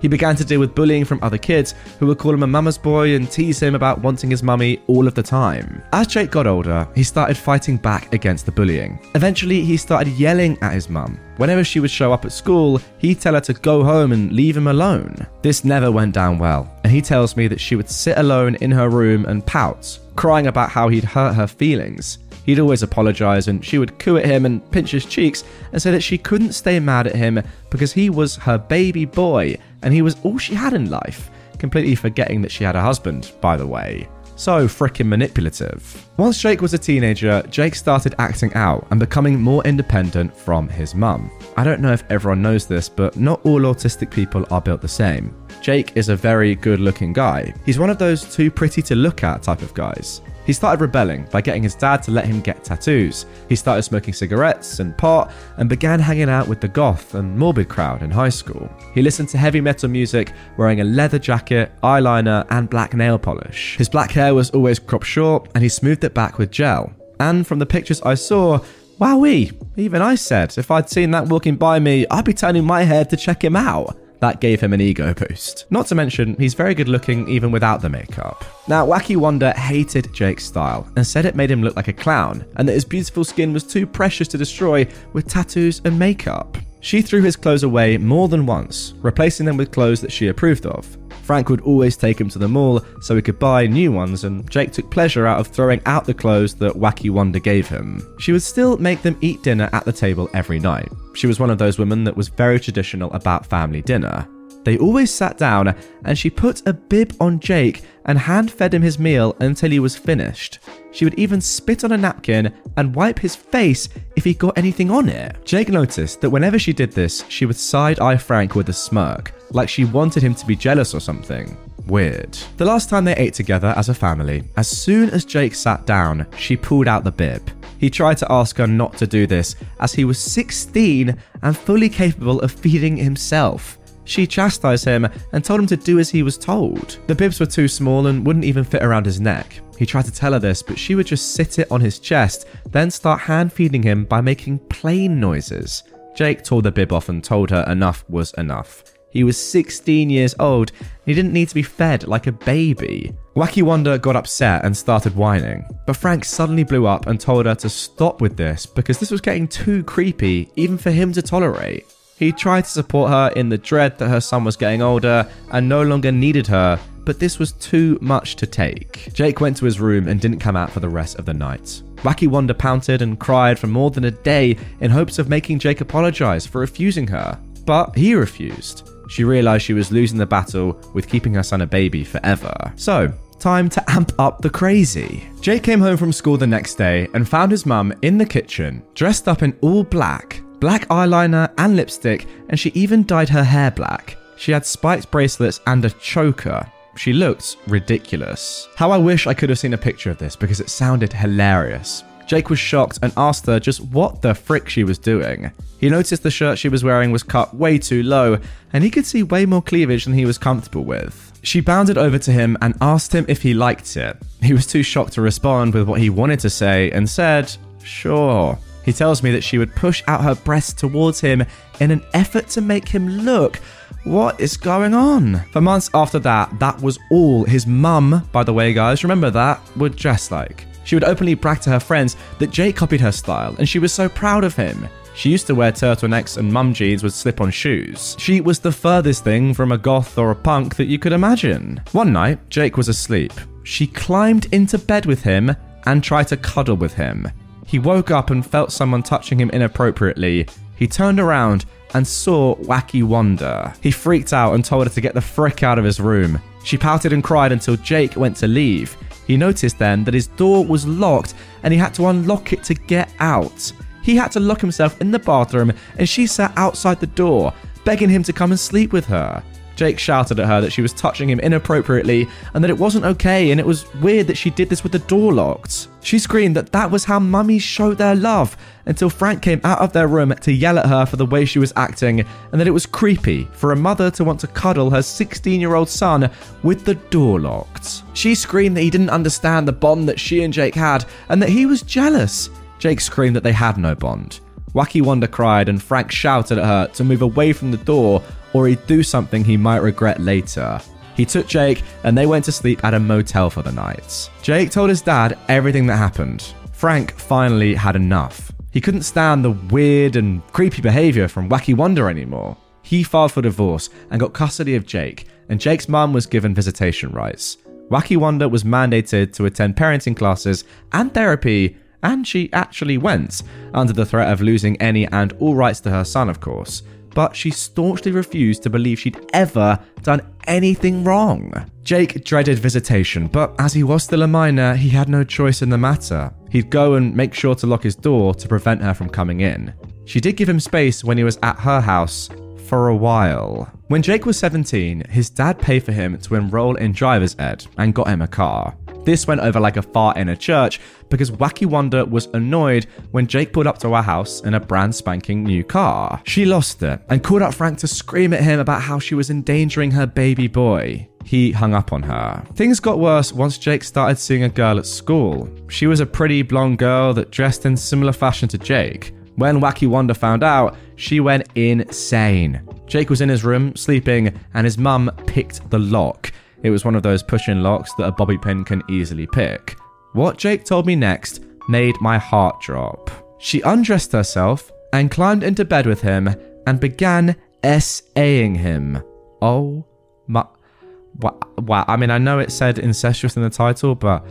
Gee, what the hell? He woke up and freaked out. He ran away from the house and drove back to his dad's in tears, and they called the police. Wacky Wanda got arrested and imprisoned for 11 years. Jake became severely depressed and tried to unalive himself more than once. His dad put him into therapy and he got better over time, but he still struggles with everything his mother had done to him. Jake was formally then diagnosed with autism and he's on medication that keeps him functional. He's one of the bartenders at my club and we're really close friends. He's best friends with my boyfriend, Kyle. Jake has a girlfriend who is one of the sweetest women I've ever met. Jake and I have a connection because we both have experienced SA from relatives. Oh my goodness. And we both are stronger for having gone through that. Sorry this was so long, but he wanted his story shared with everyone. Oh my word. Okay guys, well, you know I said that the first story, the first news article, sorry, I'm a little bit speechless if you couldn't tell. I said that I said, once again, that the news article that I mentioned and we saw the video of in the first part of this episode was one of the most crazy, again, I actually can't speak, one of the craziest things I've ever seen, one of the most entitled things I've ever seen. I now might have to revoke that statement because of what I've just read. Does that even count as entitled? I don't know. It's obviously way more serious than that. Perhaps entitled to feel like your child should always be your baby throughout all of these years and his entire life. I don't know. There's something going on. upstairs, I mean mentally, with Wacky Wanda's brain. Just some sort of complex that she wants to keep her child as an infant for as long as possible. I mean, I thought it was bad enough with making your son, your 16-year-old son, wear a bib and then feeding him yourself with, that plain stuff that you do with a child, or, I mean, not a child, let's be honest, a baby. Or at the most a toddler. But then it got completely serious. All I can say is that it's very good that you called the police and that she is now in prison. But the damage has been done. That's the unfortunate thing. Thankfully, it seems as though Wacky Wanda's son is getting through this with therapy and his amazing friendship group, support group. His dad seems great, Frank seems great, and he's got a great girlfriend. But as I said, the damage has been done, and unfortunately, he's going to have to live with this for the rest of his life. Also, OP, I'm so sorry to hear that you've gone through that as well. Why? What is this? It's actually unbelievable that this sort of stuff exists in the world. Oh, man. Without further ado, let's get in to our next Entitled People story. Husband buys coffee machine. Upset that he has to use it. My husband loves coffee. He is the only one in the house who drinks it. Tea and coffee gives me acidity and insomnia, so I don't drink it. Recently, he bought a fancy machine that makes delicious coffee. The only problem is that the coffee trickles down drop by drop. It takes around 4 to 5 minutes to fill a tumbler, but can feel like forever if you have nothing else to do but stand there and watch it trickle down. I get the coffee machine going every morning while getting our dear daughter ready for school and making her breakfast. When he comes down after getting ready, my husband's tumbler is ready to go. He leaves, then I take our daughter to school, come back and work from home. So recently I had an injury that left me bedridden. Luckily, it was my daughter's midterm break, so there was no pressure of getting up early to prepare her meal and take her to school. The only thing left was the coffee. My husband says, "No problem, I will make it myself." Day 1, 2, and 3, he makes the coffee and also cleans the machine after every use. But day 4, "This is too much and it's wasting my time." I replied to him, "Why don't you switch on the machine tomorrow and get back upstairs to get ready?" We live in a duplex. Bedroom and dressing room upstairs, kitchen and living room downstairs. Also, he has now stopped cleaning the machine. Day 5. He is upset because he had to run up and down twice to tend to his coffee. My next suggestion, move your toiletries to the downstairs washroom for a few days so you can get ready there. "I'm not comfortable with that," he replied. Well, now the only solution left is to wake up earlier. Day 6, 7, and 8, he wakes up early to make his coffee. He no longer cleans the machine. Come the evening of day 8. "I'm very tired. My sleep cycle is whacked." "Well, looks like you need to make more coffee," I say. Day 9. He is now side-eyeing me and guilt-tripping me, hoping I would crawl down the stairs to make his coffee. Not happening. So, he calls up the maid and tells her to start coming early to make his coffee. She's a part-time helper, and there's no way she'll come this early. By day 10, he's given up. Now he's buying his coffee from outside, and the machine remains unused. I tell you what, that is the sort of man that you want to marry. You've literally married a 6-year-old in a man's body. Congratulations. I mean, I don't mean that in a bad way. That's obviously tough for you. But if this man cannot make his own coffee every morning and it takes too long, then what else is he not doing? That's my question. I mean, there are a lot more serious things and a lot of things that take a lot more time than making a coffee every morning. I'll be honest, I do it myself. And here's the evidence on screen right now. A lovely mug to match my lovely top. And it takes about a minute. I clean out my machine, I put in beans and water, and then I press start. Unbelievable scenes. It really is. And incredibly, a machine makes it for me. And then I go and get it. It really is that easy. Just laziness.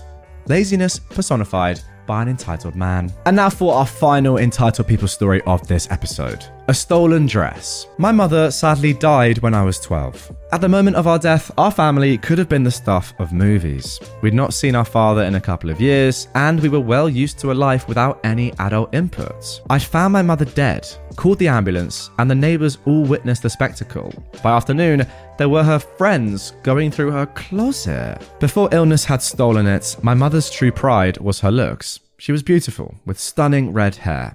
Even after the ravages of her illness, she was still very pretty. She had a green silk dress that was a treasure from the times before everything went bad. In that dress, she could still silence a room. I stood at her bedroom door and I watched these women try on her clothes. One of them grabbed the emerald dress and immediately the women started to fight over the prize. They all wanted it. One woman claimed it, but then another grabbed it out of her hand and immediately locked it in her car. Attention took over the room.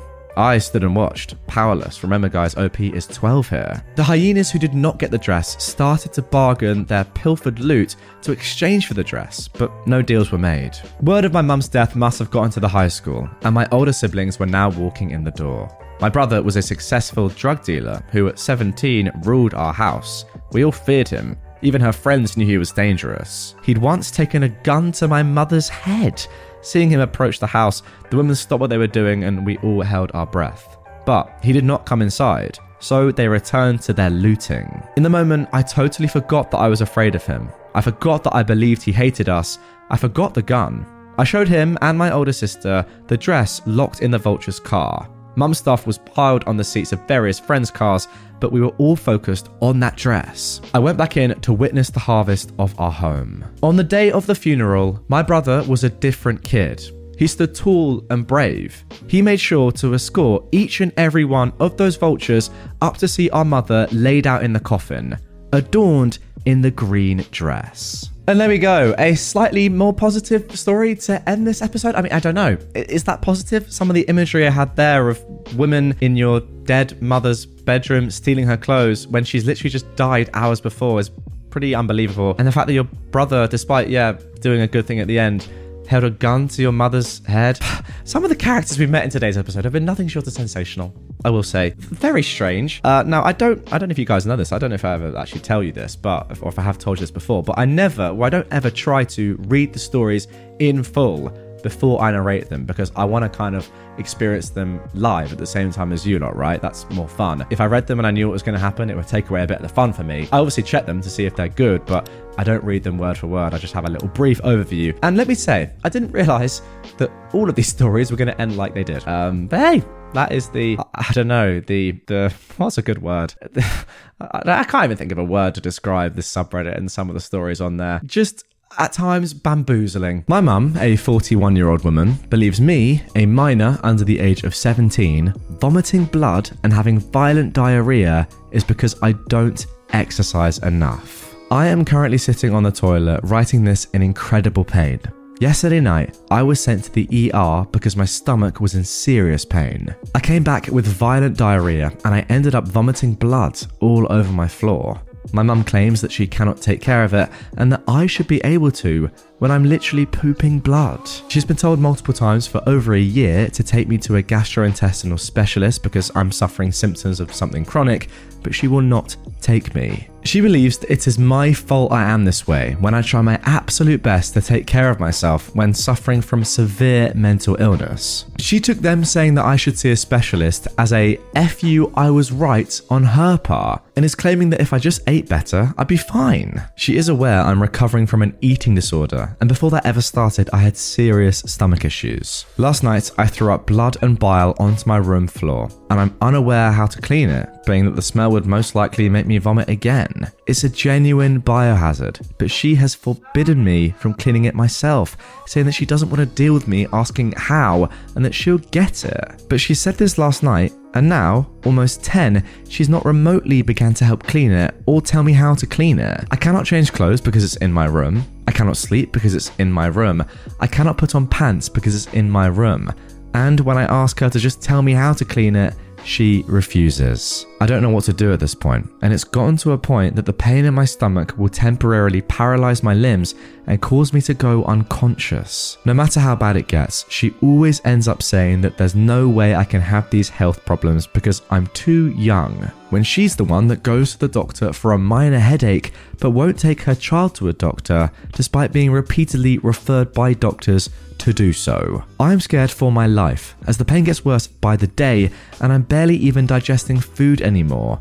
I cannot even drink water without risking my body rejecting it. Okay, so this is pretty much just abuse. Anyone got any contrasting opinions? Leave them in the comments down below. I doubt it though. It literally is just abuse of your child. Is it not? Am I wrong? Am I missing something? It is. I mean, like, you're vomiting blood and saying, first of all, let's not go to the doctor or A&E. And second of all, let's not even bother cleaning it up, guys. Let's just leave it there. That was your fault. I want you to deal with it. But I'm not even going to tell you how. Such good parenting. Ugh, let's carry on. How my wife ruined her mum's Mother's Day by treating her like a mum. My mother-in-law is an annoying person to say, in the nicest way. She has extremely low self-worth, and she compensates that by forcing the world to go around her.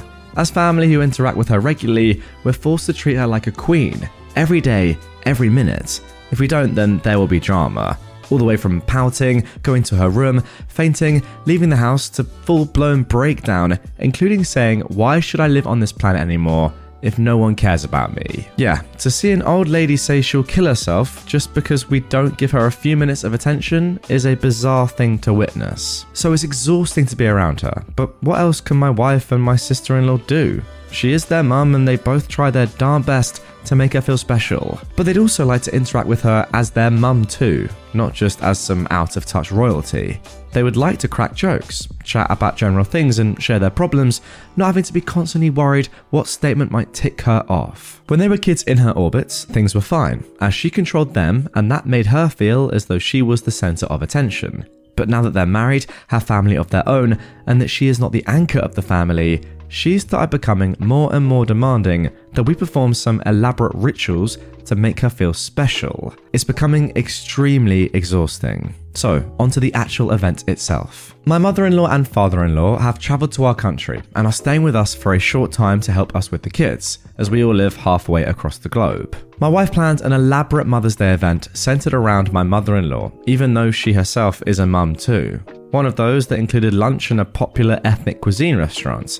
By the way, had she not planned it herself, there would have been a snarky comment at the end of the day saying, "Seems like you don't care about your mum enough to plan something for me. I was waiting the whole day for you to do something." Anyway, morning went uneventfully as we've been pampering the grown-up toddler, and my mother-in-law was quite jubilant. We go to the restaurant and I and our elder one go in to set up the table as my wife is bringing the others in, my mother-in-law, father-in-law and our little one. My 2-year-old, the real toddler, decides to throw a tantrum for toddler reasons, but then my mother-in-law sees this beautiful garden in front of the restaurant and wants my wife to take her picture. My mother-in-law doesn't care about anything and forces my wife to take several pictures as my wife is holding a crying, fussing and kicking toddler at her hip. Having basked in the glory of being the centre of attention, my mother-in-law is satisfied enough, and they all come in. My wife is ticked off from that, but tries her best to be cheerful. The waiter comes in to take the order, and right then, my mother-in-law decides to go to the restroom. My wife asks her to order before going, as the kids will get hangry if we wait for long. But the big mistake my wife did was she asked in a normal tone, a regular conversational tone, instead of a pleading or pleasing pampering tone. How dare we order her royalty on what to do? That was strike one. As me and my wife are looking at the bazillion choices and trying to order for kids, ourselves, spice level, etc., we got absorbed into ordering without paying attention to the most important person. My mother-in-law wasn't the centre of attention for 2 full minutes. How dare we? That is strike 2. We didn't notice that or ask what she wants. She asked if they have a particular ethnic dish, which is a regular staple we have almost every day at home, like a grilled cheese sandwich. That too in an indifferent, meek tone. She was indirectly implying that she's just a nobody because of strike 1 and 2, and therefore she was ordering some peasant food. That was our cue to realise our mistake, prostrate before her, beg her forgiveness, and bring the world back into alignment before things go downhill. We failed to notice that change in her tone, which was strike 3. Instead, my wife suggests, "Mum, we have that almost every day at home, so why don't you..." But my mother-in-law cuts her off, saying, "I know that. Are you saying I don't know that?"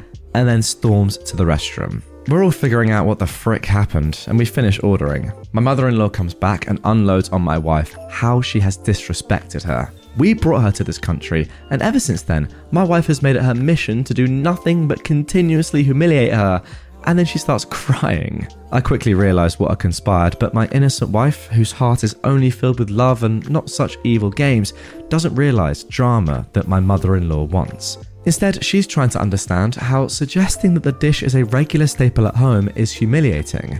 And my mother-in-law goes, "You're implying I'm dumb and don't even know this. You have ruined Mother's Day. All daughters do special things on Mother's Day, and here you are ruining mine," with a few other delectable quotes. My wife says again and again, "That's just a regular thing to say to your mum," but my mother-in-law is adamant that my wife humiliated her by implying that she is dumb for not knowing it's a staple dish we regularly eat at home.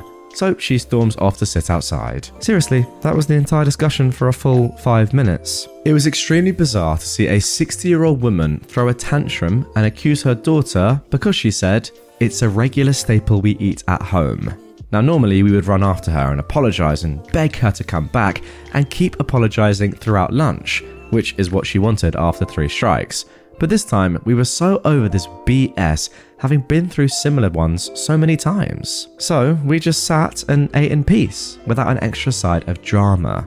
But my wife was heartbroken. She'd done all this planning, wanted to be a good daughter, wanted her mum to feel special, and in the end has ruined Mother's Day by talking to her mum as a mum and not as a royal. So, a 60-year-old woman started crying in the middle of lunch rush in a popular restaurant, all because we didn't give her attention for 5 minutes while busy ordering food for our kids. There are hundreds of other similar stories, but this is one of the clearest what the frick just happened. Honestly, guys, if I had someone like that in my family, I think I just have to retire and say, you know what, I can't do this anymore. I actually just don't even want to be affiliated with you in any single way anymore. You are that annoying. Why is a 60-year-old woman acting like the youngest at that table when there is also a 2-year-old there? I mean, whose tantrum was worse? Genuinely, the 2-year-old's who was tantruming because they're a toddler, or a 60-year-old woman's because your daughter asked you a question? Like, what is actually going on? You just know exactly what sort of person she is like. I don't even have to meet this person to know exactly how they function day to day.